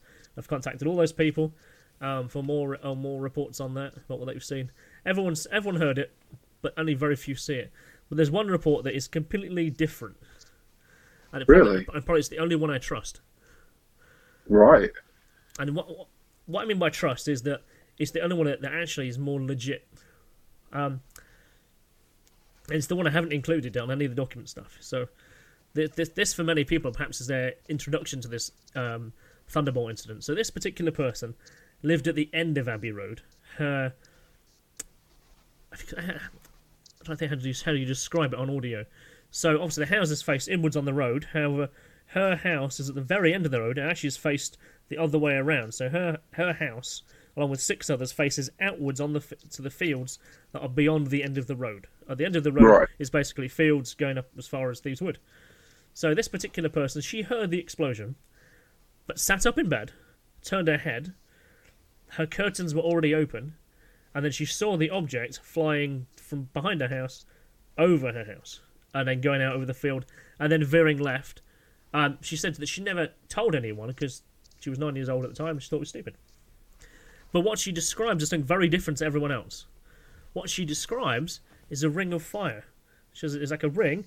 It had an orange-blue trim, and it was moving away at speed. It was gone in 2 seconds. Never been able to describe it, she says. Never thought to share anything with anyone. It was just one of those things. I just heard the explosion. I sat up in bed. I looked out the window and saw this move away. It was a ring. It was orange. It had a shimmering blue, and it shot away. It didn't last any long. And I thought, what the fuck is that? She says, yeah, but then I saw Top Gun when I was about 14. And she says, when I saw the afterburners on planes, that is what I saw. I saw an afterburner. Interesting. She says that's what she says. It wasn't until she saw that movie that she ever thought, heard, or seen anything. It wasn't until she saw that movie that she saw the fact that that's what it was that was moving away from the house. And then everything ticks into place. Yeah. It's the reason, and I need to verify this. This is my conclusion of this event. It's not a UFO. I can't quite describe the lightning, but the physical damage caused by in the area could indeed be caused by an earthly plane, an aircraft. So the area is it's the highest area in the county. So there's actually a building nearby that actually says it's the highest place in the county. There's showed observatories up there. It's like 189 feet above sea level. It's really quite high up there. And this at the time was the only housing estate. So it might be that all the rest of the area was all darkness. If you're a pilot who's in the area, you're doing low-level flying or whatever, certainly the area up there is perfect for air testing. Is what you're going to use. So my thought was maybe the pilot didn't realise how low he was. So pulls back on the throttle, so the plane kind of comes up a bit higher. It's what actually superheats the boiler, the thrust, behind it. So if you're a plane going forward trying to avoid the houses, it's like shit. And you've pulled up and you're above the houses, you didn't realise how low you were residentially. And then that thrust behind the vehicle is equal to what the thrust is taking the vehicle forward. So it's extremely hot. We're talking like more than 3,000 degrees. So if it goes over a chimney, it is indeed going to... I got chimney schematics, seriously. Wow. They're all metal cased in the 1980s. They were just changing from coal into gas. That particular street was actually being changed from coal into gas at that time. Right. That very week, oddly enough. But this particular house was still coal-fired. But it was metal-lined, and the back boiler was in there. So my thought was, it's overheated the back boiler, which is what the council repairman said it was. Although, when he said he got in there, he said that he saw there was bricks from the chimney breast embedded in the plaster wall in the room, because it shot out with that much velocity. The guy was in... His name was Dom. He was in the kitchen making tea, although reports on the Central News was he was in bed. But, whatever. Yeah, exactly. But that would also account for the road being... all the hedges being burned. The rooftops being burned on only one side, which they are. The aerials being melted and damaged at the top. That's superheat. So therefore, it perhaps wasn't magnetic. It perhaps the fact that the aerial on the top of the roof that was connected to that wire that used to run down the wall would go into your TV and into your video player was just superheated. Because they all blew. The electricity would also have that effect. And then that would also explain how this person, Rachel, saw this afterburner go off. And if you're a plane and you're aiming for dark area because you don't want to hit any residential houses, you know your vehicle's struggling to stay in the air, that is definitely a consistent report. You perhaps would aim where it's darkest, and then you realise, oh shit, it's fucking trees, not a field. They've pulled back again, so the thrust behind the aircraft is what causes them trees to burn in that area. Right. And then that's why it's bounced. It's gone back up again, but then just come back down in the Warren. Makes perfect sense. I mean, it could have been a tornado or something doing low level flying. I think it isn't like that. I think it is because that is a single engine burner. Yeah, that's what I was thinking at the time.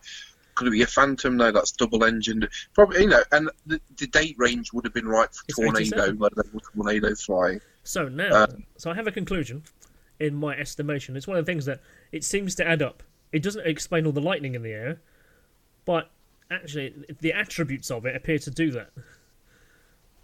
So it's a case of now, I've got to prove that bit now. So it's gone from a obscure UFO case that actually is really magnificent for all the right reasons, but actually it might have a more down-to-earth reason. But because I think of you're that, right, and that would explain why it was all hushed up as well. And that's it. And that's why, because I was thinking, I wrote this to send this to Sylvia the other day. I was like, if it's 1987, you've got foreign intrusion into your airspace, you wouldn't send helicopters. You'd send interceptors. Of course you would, yeah. The helicopters wouldn't be there to find out what happened to the UFO or whatever. You'd be sending interceptors to shoot something down or to scatter out the airspace. And I managed to get the UFO. Sorry, Ministry of Defence's document for dealing with interception of a UK airspace in 1987. Document. Wow. As a PDF, and it's about their how they dominate the airspace and what they have to do when an intrusion happens.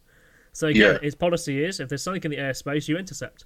And the first caller is like 3 radio contacts, warning and so on, dominate the airspace, and then it's a warning shot action, and then, but these are helicopter responses. So, but if it had a known aircraft come down, that would be the response you would send to repair it or to pick it up. You'd secure the pilot, and you'd secure the aircraft, and then you'd secure the air. That would make get rid of the wreckage. Yeah, it makes more sense that way. But everyone in the area still says it's a UFO. Yeah, it is crazy. But then maybe that's because not that they want it to be a UFO, but if something unexplained happens in the sky late at night, that's your first assumption, not a tornado coming down on the end of your street. Yeah. It's crazy. You may have debunked the local myth. But if it wasn't for Rachel's story and seeing that, and nothing, it would still sit there as a UFO mystery. What makes you go give credence to Rachel's story rather than the others that say it looked like a Christmas tree? It was. So the difference is that the way that she comes across is very much like. Well, in fact, you can see her videos. It's very much like, I don't know what I saw, but I know this happened. And she's very, very much kind of like teacher-esque persona, very bold, very brazen with what she's saying, very clear, but also she sounds like she grew up in that kind of area. She was the one who described where the trees were, what got burnt, and she didn't know about the metal filings that come down everywhere. And I was like, what are they going to be? What are they going to be? They got fucking chaff, haven't you? Yeah. So that's true, but would it chaff's dispensed, isn't it? So would they dispense the chaff? Maybe something. I don't know how much weight chaff has. Or I wonder if it has a lot. Or when it hit the building, that's actually the tank that got blown. Yeah, that's more likely. Because that house is the what got fucking coated in it. So, But there's also that stuff is also found at the site in Thieves Wood as well. So my thought is, did it rupture the tank there? Is that what clipped the wall? Is that why the whole building was covered in this metal dust? And probably. Yeah. Still doesn't explain the Russian. No, that's the bit I don't. But then you have to wonder how much credence is to every one of these. I mean, the idea that a Russian would come into Cold War Britain, I know, right? For a local UFO incident, it seems highly unlikely. Were they Russian or did they just have an accent? I see. That is my thought. They had an accent.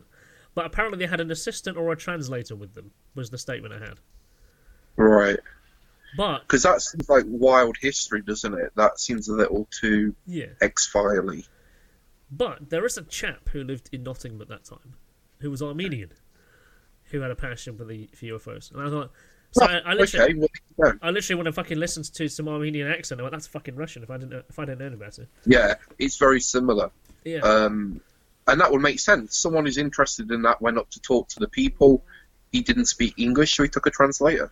Or at least I had didn't speak A English very friend clearly. Yeah. translated Yeah. for him. So that's my thoughts and conclusion on that. So I kind of have a full breadth of a story with that. So now That's a hell of a story. it is. So documentary is on the way.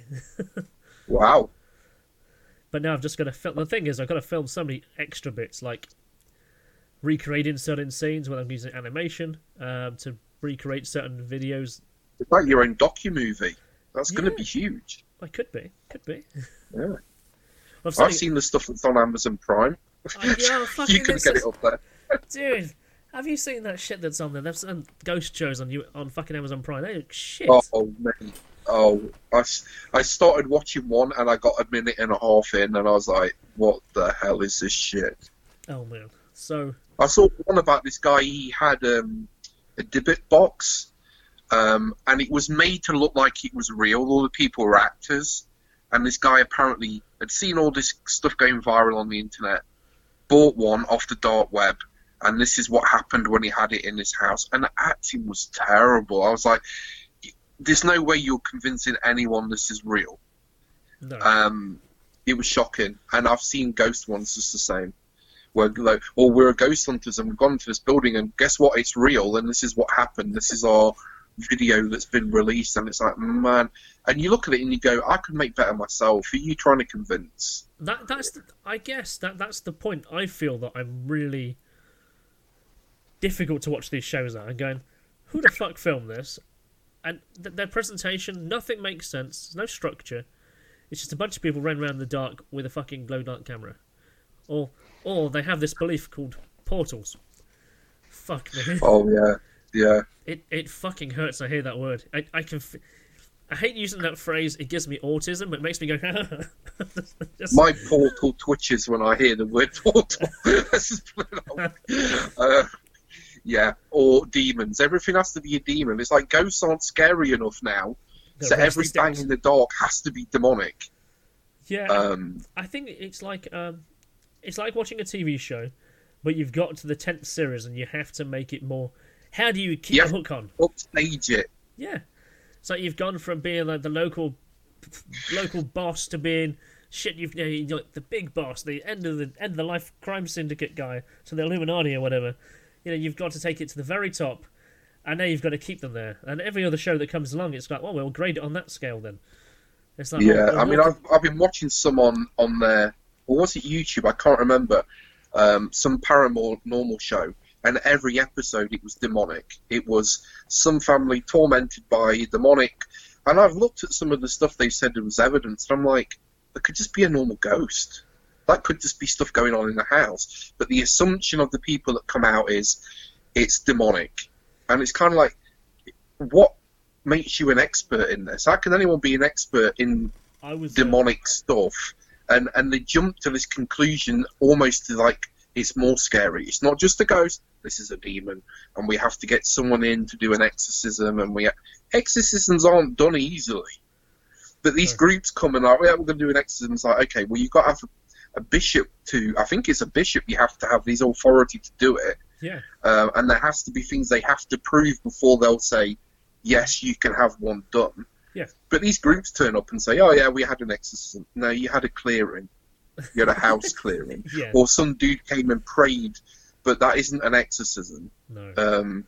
But they were shocking, and every show was like that. And I was like, God, what is just wrong with a normal ghost? Why does it have to be a demon? And why do these shows have to be scary? They have the introduction, and they have and you're like, this is not a horror movie. It's true. It's painful. It is, and it's almost like it kind of discredits the subject. The people that are interested in this and want to research stuff. It's almost you're having to fight this uphill battle against the stereotype that people have that if it's a ghost, if it's a paranormal, it must be scary. It's demonic. It's going to possess your children. It's crazy. It actually is crazy. And this phenomena has not helped it with the ghost shows that came out 5-10 years ago. That were just everyone that had a camera was making a ghost show. And we've seen how that affected, you know, when we were doing investigations. If you weren't showing up with a big crew and offering lots of money like most haunted were, people wouldn't let you in their properties. They wouldn't let you do investigations, and it really harmed that field, I think. Yeah, it does. Because now, the thing is, everyone's now going around in their local woodland with their phone camera going, is there a ghost here? Oh, there's a knock on the... What the fuck? What is this? Well, because they want their little 15 minutes of fame, because that's what they see on YouTube and on Amazon Prime and on, you know, Netflix and stuff. Group people doing this. And I guess with the Blair Witch thing, you know, that kind of documentary horror success and the Paranormal Activity one, that, you know, you can make something low budget, and if you can convince enough people, you know, yeah, it does harm the field of research, I find. Yeah, it's I don't know what will come next though. It's going to be like demon hunters and shit. It's going to be aliens next. Demons won't be scary enough. I've seen ones where it has to be the devil. I'm Satan. Yeah. What, really? Got nothing better to do? You know, I did see one. I was at my friend's house, and she had that. There's a channel called, I think, is it like Really TV or something like that? It literally shows like back-to-back ghost hunting shows all day, every day. And there was one particular show on there, and I felt in my heart so embarrassed to consider myself in that same interest field. And what they had, it was a man and wife couple, and they were American, and they'd gone to a house in Grimsby. And okay, so they were in England, and the two people who owned this house were clearly spiritually orientated people. Right. I think they were. I would assume they were Romani by the way they were dressed. They clearly had a relationship with spirituality, shall we say? Are they big fucking earrings, long dresses, very much like the typical Romani style look? Yeah. So why they were doing this investigation overnight was super serious. Indeed, it was the devil who lived there. Of course. It was not only a ghost, a spirit, it was a demon, it was actually the devil. Satan comes to this house. Satan comes to Grimsby. and when they did the we're going to show these people who live here the evidence, and they were like, and they showed us some fucking clips of some orbs and whatever, and some sounds, and this thing said Satan on their little voice box thing, and it was a case of, see you later guys, are you happy with that? And I was like, if this was fucking real, you've just told two people who have spiritual senses that the devil, the physical, the demonic equivalent of God is in their house.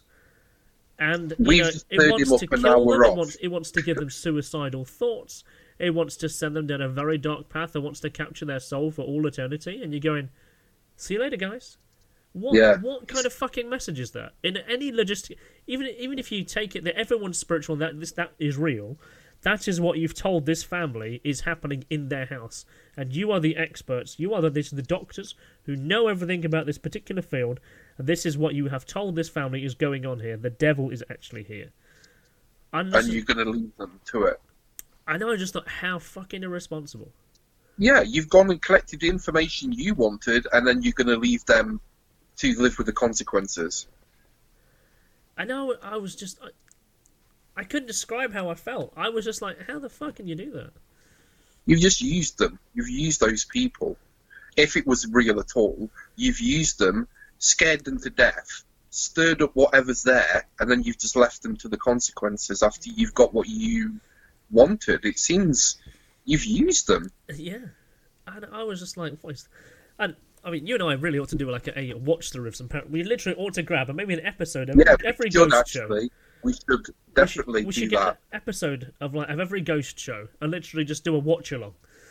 Yeah, yeah, definitely. Because I've seen some of those on. Oh, what was it? I think it was Body Piercing. I was watching one, and it was a guy on YouTube that basically is a piercer, and it was all these videos of people doing it at home, and then he'd stop the video and be like, "No, what are you doing?" Like. And I thought, yeah, actually, that would be cool if we did a paranormal one. And as soon as they said, this is how we capture ghosts in our little ghost trap, or, you know, we could actually pause it and go, hang on a minute, come on, what's this? We've got to do this. This would be great. This would be great. There's a few ghost shows that need that. I mean, there's this particular guy. There are. I don't know what the fuck his name is. It's not Zach Baggins or whatever his name is. There's another guy. and he was on a show called, was it Haunted Towns or something, and he basically is this. There's him and one guy, and they appear to be like traveling around America in the back of an RV, and they're going to like various locations, and they both believe in portals, and it's all they spoke about. There's a portal here, it's coming out now. There's someone who came through the portal and came back in again. It's like, what the fuck? And they were going to this ghost expert every month, every episode, and he would give them a new piece of equipment to test. Right. Oh. That he sold on his site, and it was just advertising for his stuff. Yeah, and like the second he had a black hole detector, and I was like, no, a black hole detector. Okay.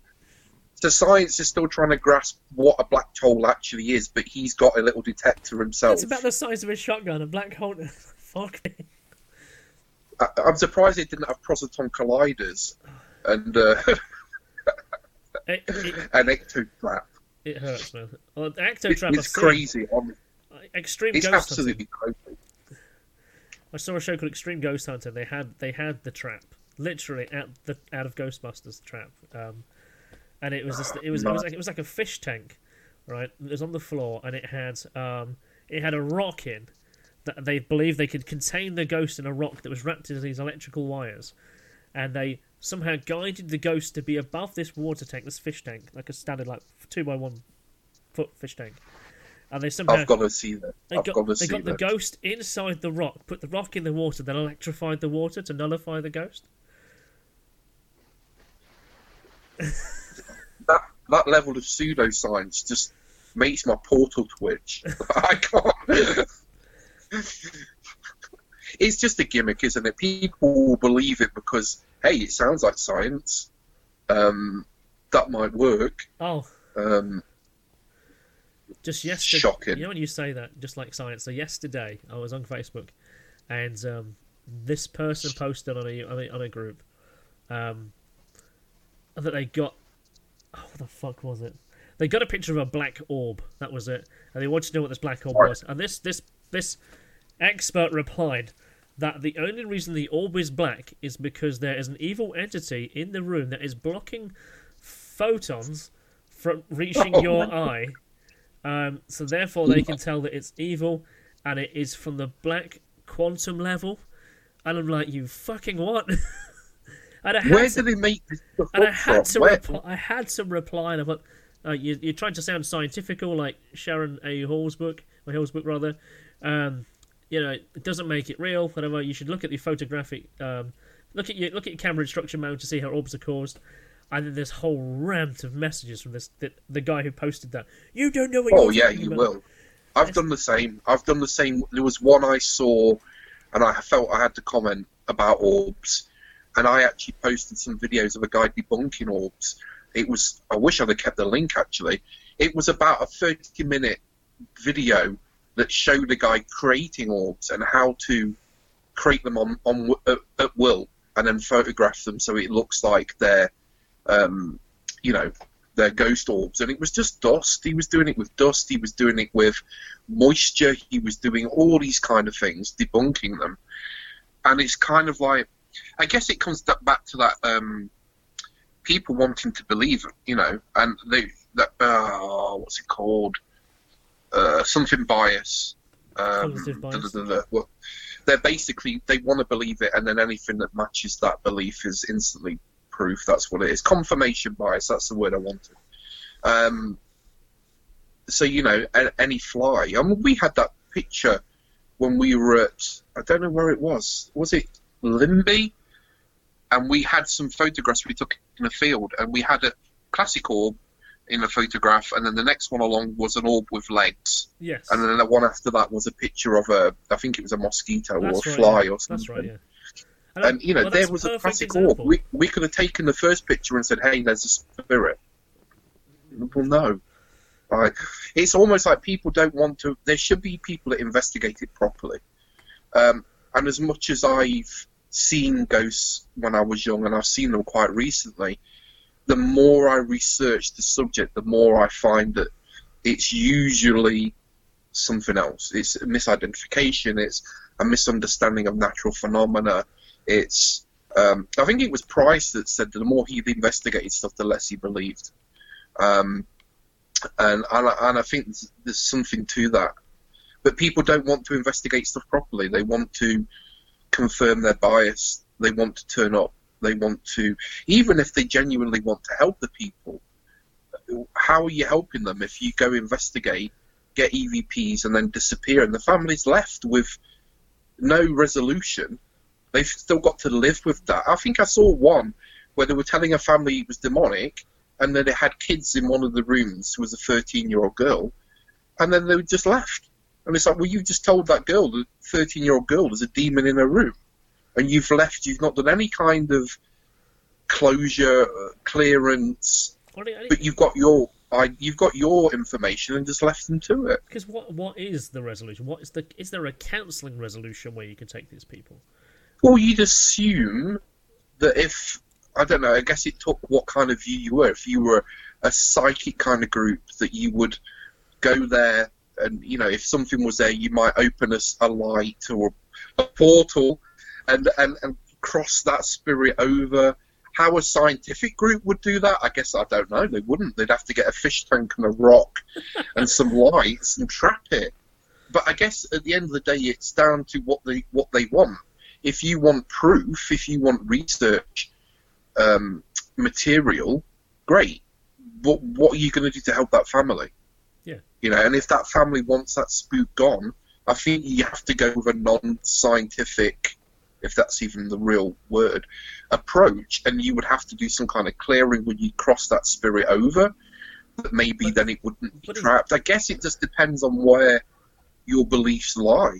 But even that, though, is that nothing more than, say, a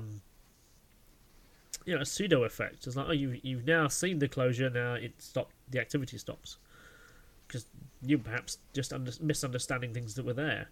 So is it more of a case of it's pseudo placebo ritual? Almost? Yeah, placebo ritual. Yeah, almost. I mean, I've seen a lot of shows where they bring someone in, they say some prayers, they do a clearing, and then things get better for a week or so. And I think that better is just placebo. Yeah. And then it carries on. And I guess it's tough. It really is tough. You've got experts in a field that isn't even really a field, so I don't know how you can actually be an expert. How are you an expert on demons? You know. That pre-assumes that demons exist. Yes. And it's laughable. It really is. If you're trying to take a scientific approach and you're looking for research material, great. But how are you helping the family? If you get a bunch of EVPs and disappear, that's not helping the family. You've got to try and work out what it is the family's suffering with, coping with, and then find some real-world thing for them, like whether it's therapy, whether it's psychotherapist, whether it's getting someone in who's an expert in that field and explaining, look, this is what's really happening, rather than telling them it's a demon and then just disappearing. Yeah. I think there's an emotional scar that's being left there. Is yeah, it's disgusting. Yeah. And how are they investigating the people? What happens if that's someone who's suffering with some kind of schizophrenia or some kind of mental issue? You then tell them there's a demon in their bedroom and then disappear. You validated that for them. They're going to go out and do some whatever. Yeah, God knows what happens. I mean, where's the responsibility of the investigators there? Hey, we've got an EVP, we're off. I had an epiphany once, if that's the right word. I was at a house, and I was invited there by an investigator light, shall we say, and their couple of friends, and they were at this house. And I can remember walking around this house, and they were saying they heard some stuff in the kid's bedroom, they heard some stuff in the master bedroom upstairs. I can remember going to this kid's bedroom, and I stood there. I closed the door, and I was like, imagine, and they said that kind of that story came to me. I said, imagine if they said that there's something happened in here to their daughter, and an investigator was accused of that. What's the defence? There isn't one. Yep. And what if there was someone they'd planned? Oh, I've got some ghosts in my house. Could you come and investigate it? And they turn out to be a schizophrenic, and they go and kill their people, or it's intended murderer. And in that moment, I closed that door. I just felt all that vulnerability and going, this is just wrong. Yeah. And I haven't done it since, apart from when we did with you guys. But I just did not. I felt so vulnerable to what could be accused of, what could be stated. And we're talking like 2013, 14, that happened. And I can just remember standing there going, if they said they had a kid in here, and the kid said something, or that someone's touching me or whatever, or someone's hurting me, and then who's going to stop you getting arrested? Who's going to... You're really opening yourself up to a lot of stuff. And like I say, the danger that a person puts themselves in because they want to be a ghost hunter.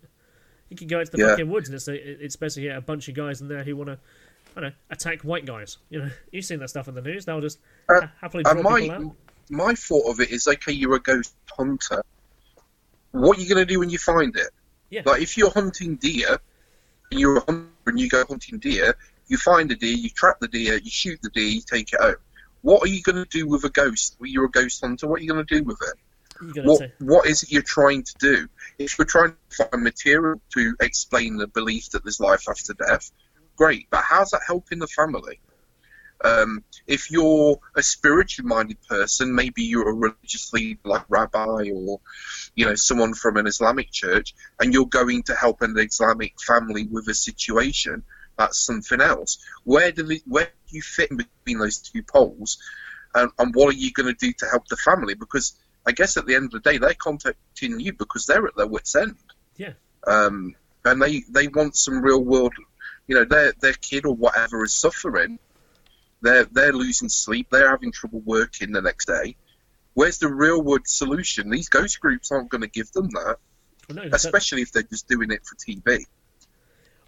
It's crazy. Or YouTube or a Twitch channel or whatever. It's awful. I don't like that idea anymore.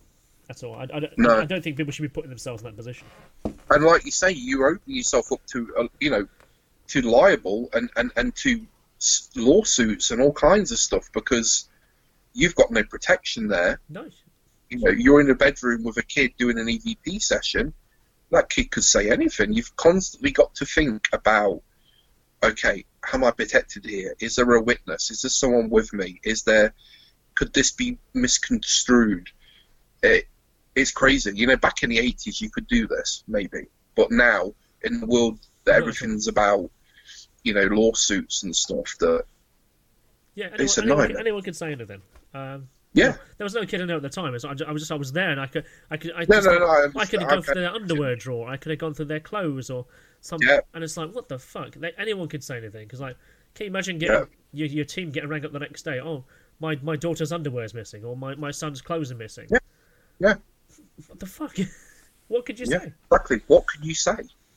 There's nothing you can do unless there's cameras in there filming while you're in there. You haven't got a leg to stand on. Awful.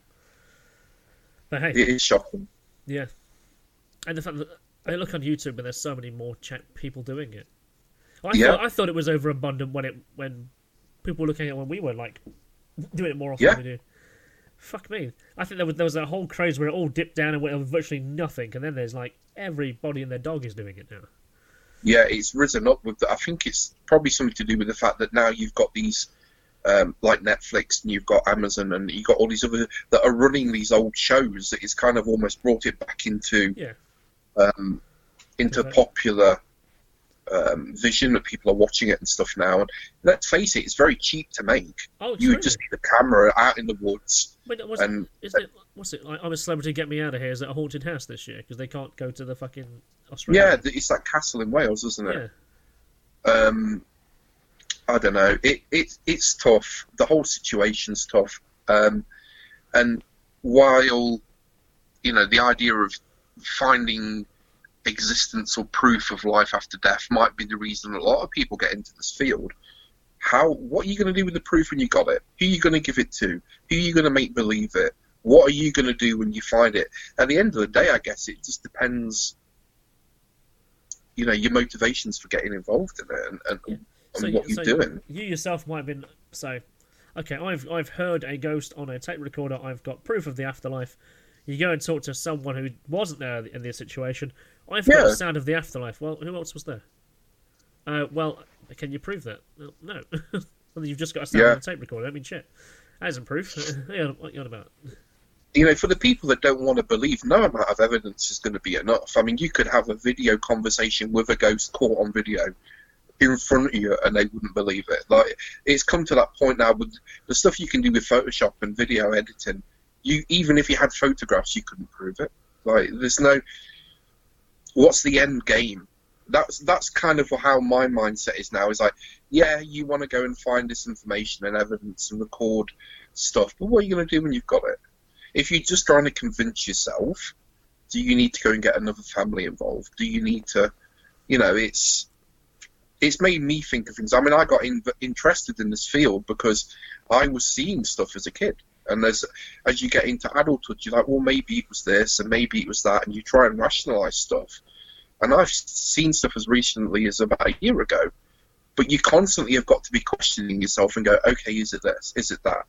Because otherwise you're going to believe any old shit, and you're going to set yourself up for, you're going to be deluding yourself.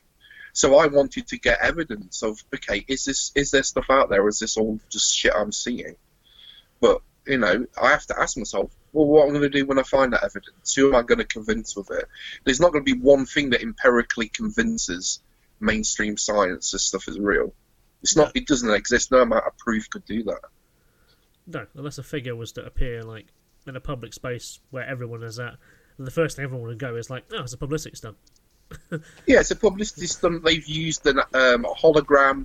There's always going to be. I mean, what they've done. I think it was for one of the Paranormal Activity movies. I can't remember which one it was, but there was a place in New York where they set up speakers above this, I think it was above the theatres that were playing the movie, and they were using focused infrasound to play bits of the movie in advertisement for the movie. So you'd walk through this particular area and you would hear moans and howl, ooh, and spooky stuff, and then you would walk out of that zone and it would stop, and it was all a publicity stunt for them. When you can get the tech to that level, how would you ever know you wouldn't. It was a real ghost? Or how many people are having stuff beamed at their house? Yeah, the amount of Wi-Fi toxicity we have, Bluetooth items around us and Wi-Fi and routers and stuff, the sea of EMF that we sit in daily. How do we know anything is a ghost? It's look at that house in Westwood where the amount of EMF coming off the back of their old CC TV. Oh man, it was in the middle of the room. Yeah. But if we were the sort of group that was just looking for ghosts, hey, we've got our K2 meters. Look at the effect it's having. It must be a demon. No, it's just a poorly shielded TV. It's, and I think in the end when we said open your windows more, turn your fan heater off at night, remove those energy saving light bulbs from the side of your bed. Oh, imagine 5 of them. 2 at the back end, 2 at the end, and one above right. What's hanging really between low. the temporal lobes when she slept. And I'm sure she was like, oh, it feels like a changed room. But that was totally environmental. Yes, absolutely. But how many groups could do that? They would be looking for proof of a ghost.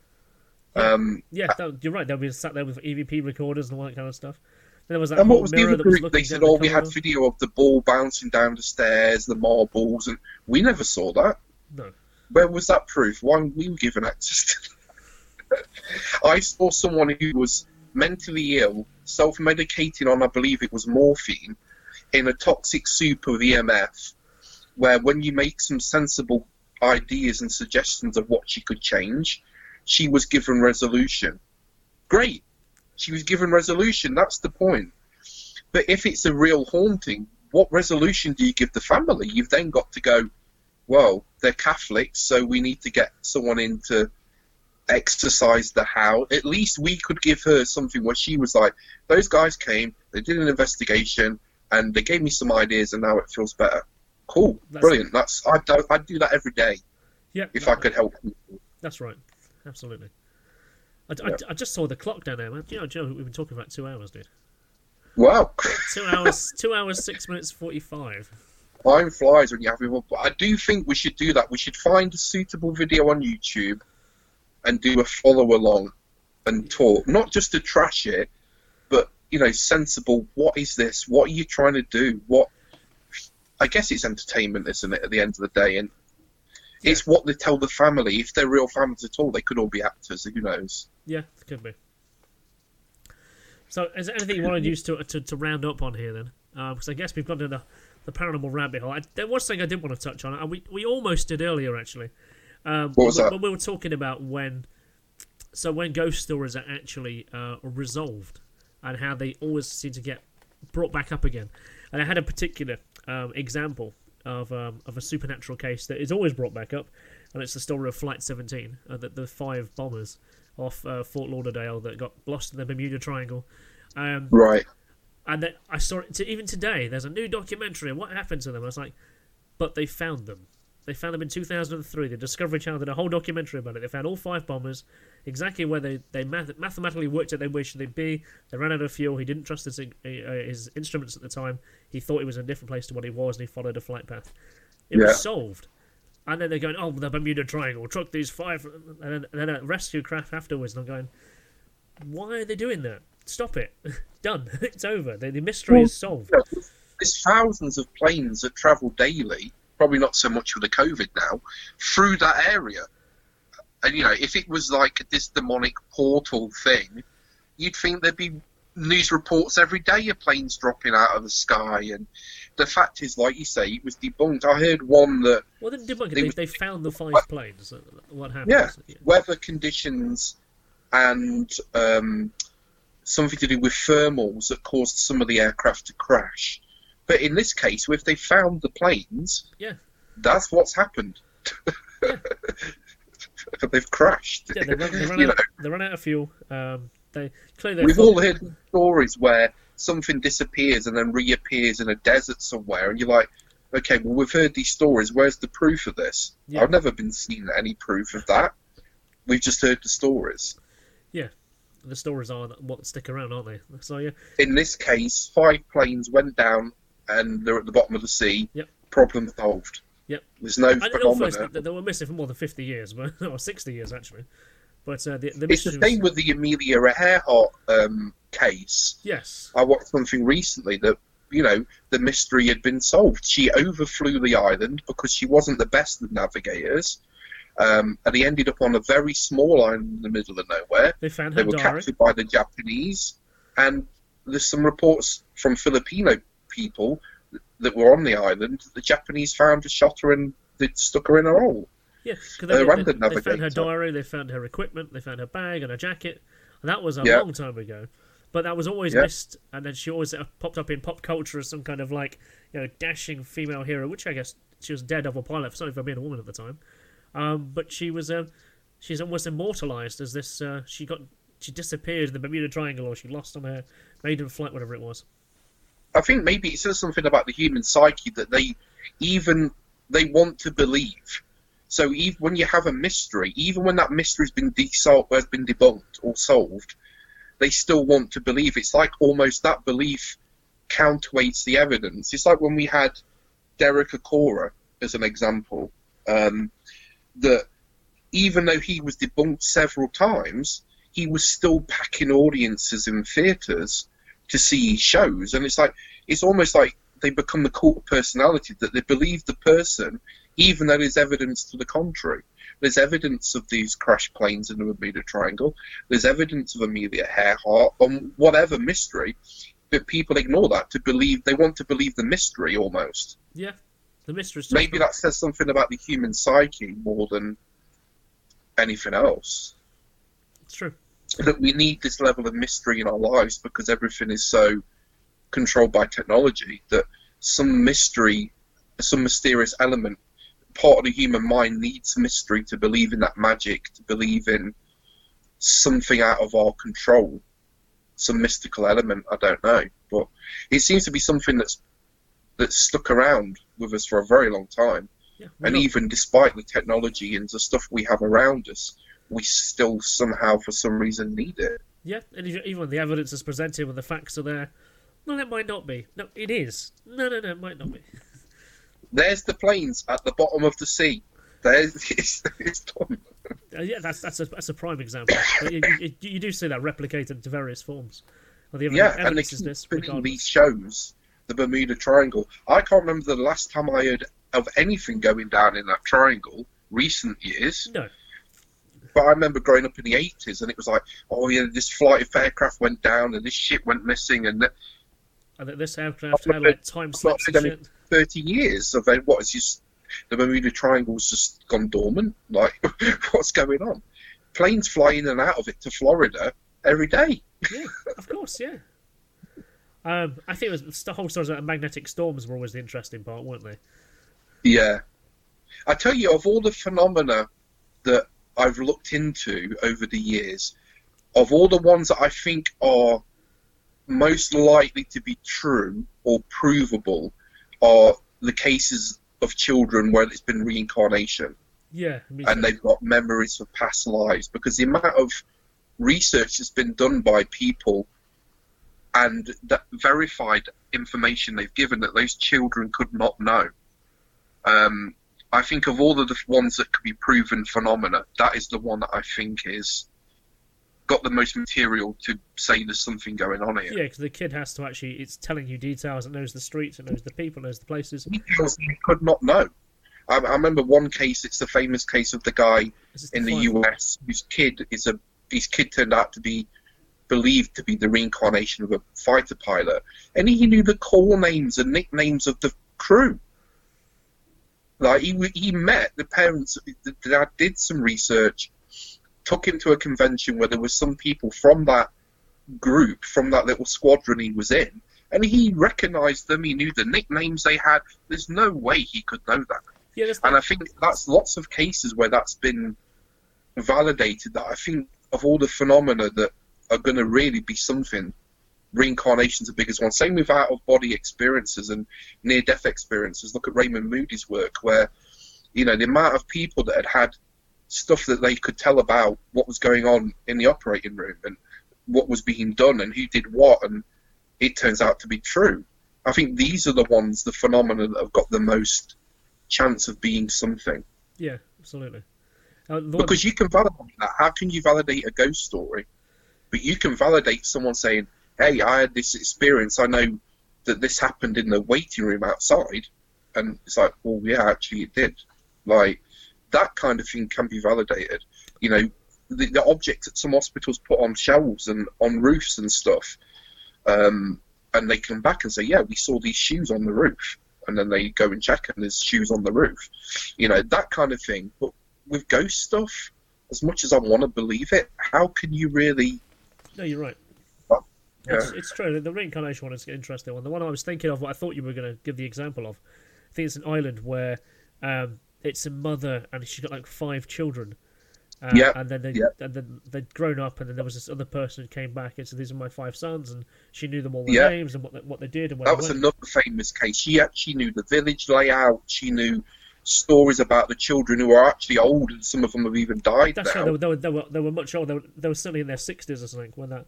Yeah, and I think she met one of the sons, and he was originally like, "Oh, I don't believe this," but he was convinced that she knew stuff. This was his mum he was talking to. Yeah. And there's also the story of the child. I think it's the Isle of Skye, or someone, a little Scottish kid, and he lived in a lighthouse, and he could describe stuff about the lighthouse and the island and the dog that they had, and there's just stuff there that it's so easily validated that there's got to be something going on. Man, so I've got to tell you about another case. Another case. It's once this Thunderbolt thing is out of the way, it's my next investigation project, and it's just as interesting. Okay, so in Kirkby and Asheville, there's another phenomenon that's happened. Now, I had no idea that I'd even been on this location because I didn't know. So this Billy girl, right? Not only did she saw the this crash, right? She says to me, "Do you know about the Hollywell incident?" And I'm like, "No." She says, "Go and look it up." So it turns out there's this field in Hollywell, where in 1972 and 1974, there's a national get-together of brass bands, marching bands. Okay, right. But there were kids, like scout kind of kids, right, brownies or whatever. So they would all, every year for like 30 years, would all meet in this one field, and they would do a kind of a national competition, show off. They all passed out. What? on this field, right? So all these kids pass out. We're talking maybe like more than 300 kids. All the adults did. Horses, dogs, all collapsed. Horses? All collapsed. Passed out. Wow. So, I was stood on that field like 2 weeks ago. Didn't even fucking know. That's crazy. And what do they think it was? Hysteria is the official statement. Right. Not a mass abduction. Which is so my this got massive national press as well. Wow.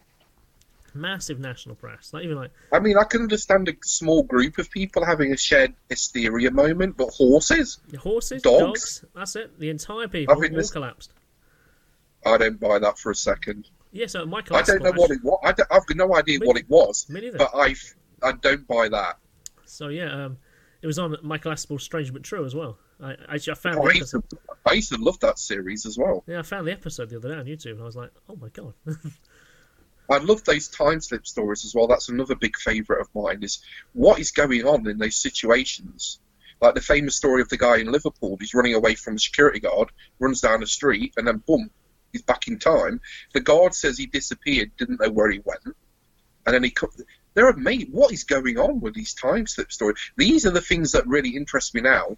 I'm moving away from the ghost stuff, not because I don't believe it, but what are you going to do with that evidence? There's nothing you can do. There's no end game.